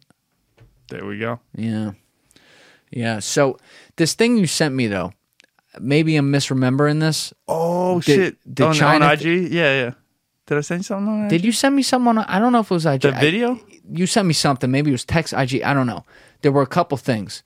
The one was like a Streamlab that they've set. It looked like straight out of a Black Mirror episode. What was the deal here? I just sent you that on IG. But so apparently in like China, as I understand it, You like, want to see something that looks like... Sorry, go ahead. you know how we have like QVC or whatever in the US? Like we have like, you know, a shopping channel. Yeah. All right. So like, well, like their Amazon is like kind of mixed with QVC, right? Where they have this like weird kind of blended, like you go onto this website and it's constantly people using products and like marketing products in these live streams, right? So their commerce it's like TikTok meets Amazon basically in China. And they have these giant like labs where it's just like all these like influencers in front of like 100 different like mini like screens, right? A filtered like screen, effectively, too. Yeah, where they're all just like, look at this new hairbrush, look at this new like makeup, and it's just like a factory of this stuff, and they make like the one dude they were saying made billions from it. All right, I'm going to stick this video on the corner. If it ends up having copyrighted music, you're going to hear a skip, and what I'll do is I'll stick the link to it in the description so you can watch it yourself. But this is an example of what you were just saying. Yeah, it's wild. Here we go. All right, let me turn up the volume here. Give me 1 sec. There we go. Boom. Something that looks like it's right out of Black Mirror. 在梦里闻到冷，却来不到我身边，我对你还想念。 What you just saw is a stream factory in China. Apparently, there are over 700 million e-commerce live streamers in China who make a living from commerce streams on websites like Taobao, which is the Chinese equivalent to Amazon. There are streamers like Austin Lee Jieshi, also known as the Lipstick King, who had a 7-hour live stream where he tried on 380 different lipsticks and sold over $1.9 billion US in product. So obviously this can be very lucrative, although it's not for everybody, but for obvious reasons, it's a very desirable career for a lot of people, which is where these influencer incubators come in. Companies set up to Robots, groom, train, dude. and manage This is potential like e-commerce the streamers. bootlegger Some are to obviously it. going to be a lot Look at more it. professional than others, but seeing as this one looks like it was set up in an abandoned parking lot, well, I'll leave that for you to decide. But because some of these women don't have the money to pay for their own phone, equipment, makeup, and products, they'll go to factories like this where everything they need for is paid by whoever's in charge, and then they'll spend 8 to 14 hours every single day just live streaming different products. That is all for this video, but if stuff like this interests you and you want to see more like it, I'd really appreciate if you click the plus. Thank you. And they do. I wonder if, like, they're to play a little devil's advocate here. Of like, a lot of places are doing something like this. What about like in the U.S.? What fucking show was that in that I'm thinking of where it showed it? You don't see it on the internet when you see this shit in like on like porn sites and stuff, but where these girls will stream and shit. Of like, they'll do like a stream of like them touching themselves and whatever, and like people watch it. And I'm not talking OnlyFans. I'm talking like when they're literally sitting in front of a camera, and I can't remember what show showed it, but when you zoom out, there's 50 rooms right there or 50 beds, and all these girls are next to each other doing the same thing. It's not a hell of a lot different than that. And I'm talking about shit that happens in America. Doesn't surprise me. I mean, if there's money and there's like ways to exploit this shit, like, yeah. What's wild to me is like, So in China, it's clearly popular. Like you go onto like an Amazon website, instead of just seeing products there, you have live streams of people using these products and marketing these products. Shit, we should jump on that. Like, I mean, seriously, like it's gonna come here, man. Like that's just where it's gonna come. Like, you know, like eventually you're gonna have dudes just like, you know, like some dude trying on lipstick sold 1.9 billion. I don't think we can even fathom like how.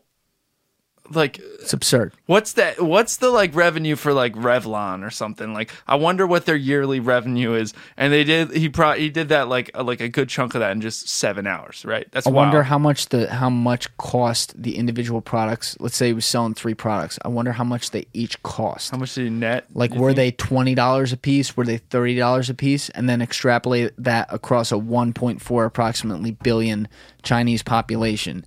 How many people would have had to buy it to get to his 1.9?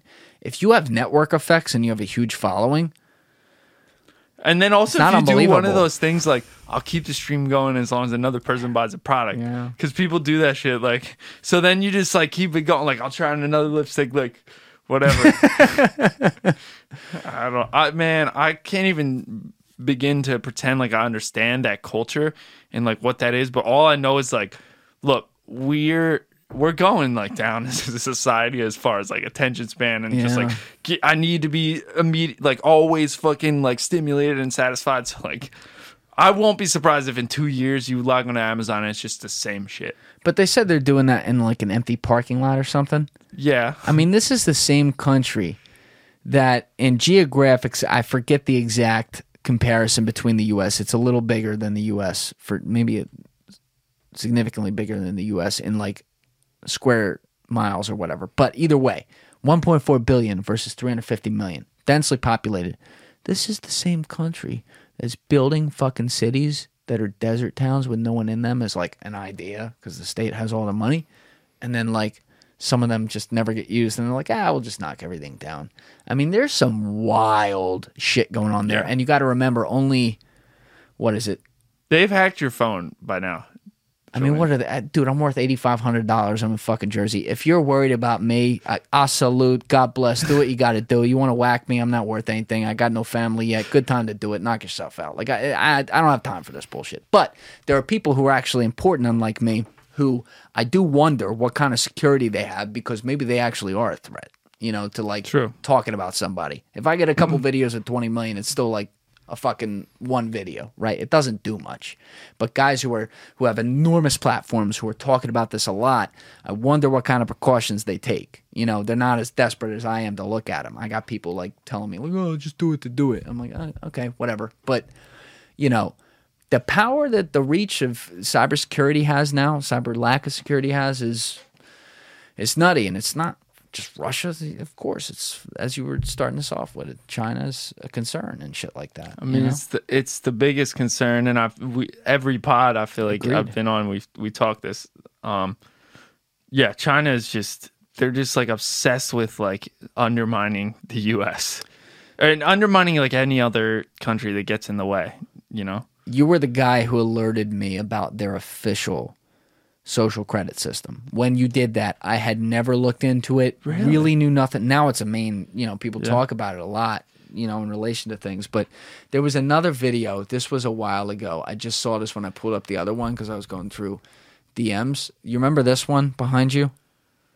Oh, the cameras, Yeah. All right, I'm going to play. If this has copyrighted music, you're going to hear a bump, and we're not going to play it on the podcast, but I will put the link in the description in that case. Otherwise, it's going to be in the corner. But Jesus Christ. Dude, so that in and of itself is scary enough. But what scares me is like, and I guess we're going down this road. Let's do it. Is the fact that like with digital currencies, so like if the U.S. Treasury dropped a digital currency, or like we just all switched to digital currency, the fact that like, and I'm sure this happens in China, I think they could just like freeze your bank accounts or whatever, but like if you go to an all digital currency that's controlled by the state, then they're just going to stop you from spending that on things that are like, you know what, you are not socially worthy enough to spend your money in this way. You have to spend it here. Like you go to buy like whatever, you buy like, you know, say you're like overweight and you go to buy like a pack of bacon and they're like,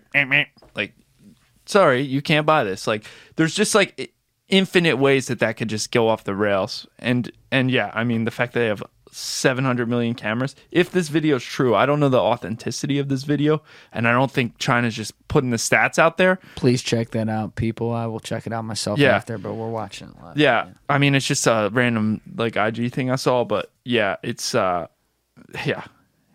Wow. So that actually quite literally, and I'm not somebody. Whenever I've watched a Black Mirror episode, I'm very impressed. It's a great show. I've never sat down and like watched the series. What you just said is quite literally a Black Mirror episode, though. I've seen it where like I think it's like a red-haired woman. She keeps on getting turned down because she ripped somebody or something like that. She got mad at someone in an airport. It started that way, and then she wasn't allowed to buy a ticket, and then it affected her everywhere. And you see all these different credit scores popping up around people, so it's kind of scary how accurate that is. But the CBDC's argument is, dude, there was a podcast Rogan did the Saturday before the Ukrainian invasion. That's how I remember when it was. It was with Majid Nawaz. I hope I'm saying that right. That guy is a brilliant dude from the UK. There's a whole backstory with him too. And he speaks very fast, so you may have to listen to some things twice because he's moving at 1,000,000 miles a minute.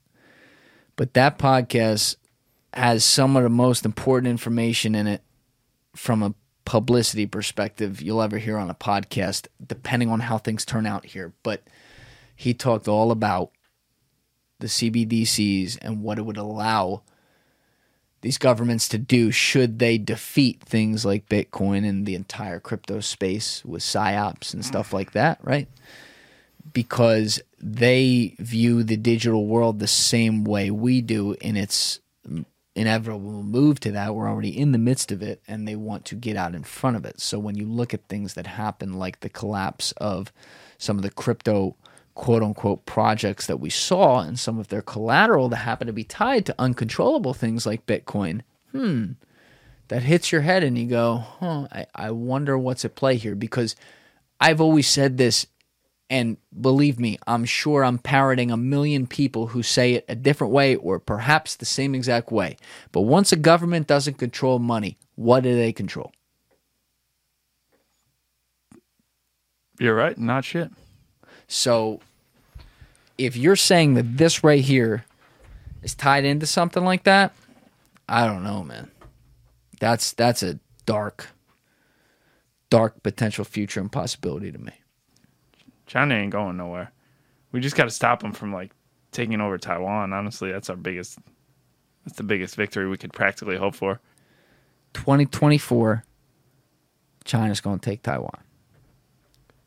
Yeah, I mean, they're certainly acting like they're about to. Yeah. They're ramping up. They're like doing military exercises right over Taiwan airspace. Like, yeah, and like they're pretty much not like they're pretty much saying that they're actively maintaining that like Taiwan is part of the People's Republic of China. Scary times, man. Scary times, but I enjoyed this as always, brother. It's great to have you in here when you're in town. We got a great breakdown of the Young Thug case tonight, among other things. Yeah, man, you got to come out to Miami sometime, bro. I know. I can't wait. Get on the boat, bro. I can't fucking wait. Boats in Miami. I'm in. Yeah, there. we out here, bro. We'll hit the. What was the rap lyric with the Delano from? Was that a Puff Daddy song? It was. I just bought the Delano. That's by P Diddy. We're gonna get Bungalow 8. We'll be good. Yeah, we'll be straight. I'll show you some better spots, bro. Listen, there's some other great spots too. I'm just saying that's a good like home station. Hey, it's right next to the beach bar. bar. Your format that works. Yeah, that's what I'm saying. Like they come right in there, they serve you, they get everything loaded like a buffet. You know, there's people coming in and out. Hey, no problem. Hey, no problem. It's good vibes, man. Get Nico back down there too. Have a good time. Yeah, good shit. We'll do it. All right, brother. Thank you as always. All right, we'll see sure, you again man. soon. Dab it up. Everybody else, you know what it is. Give it a thought. Get back to it. Peace.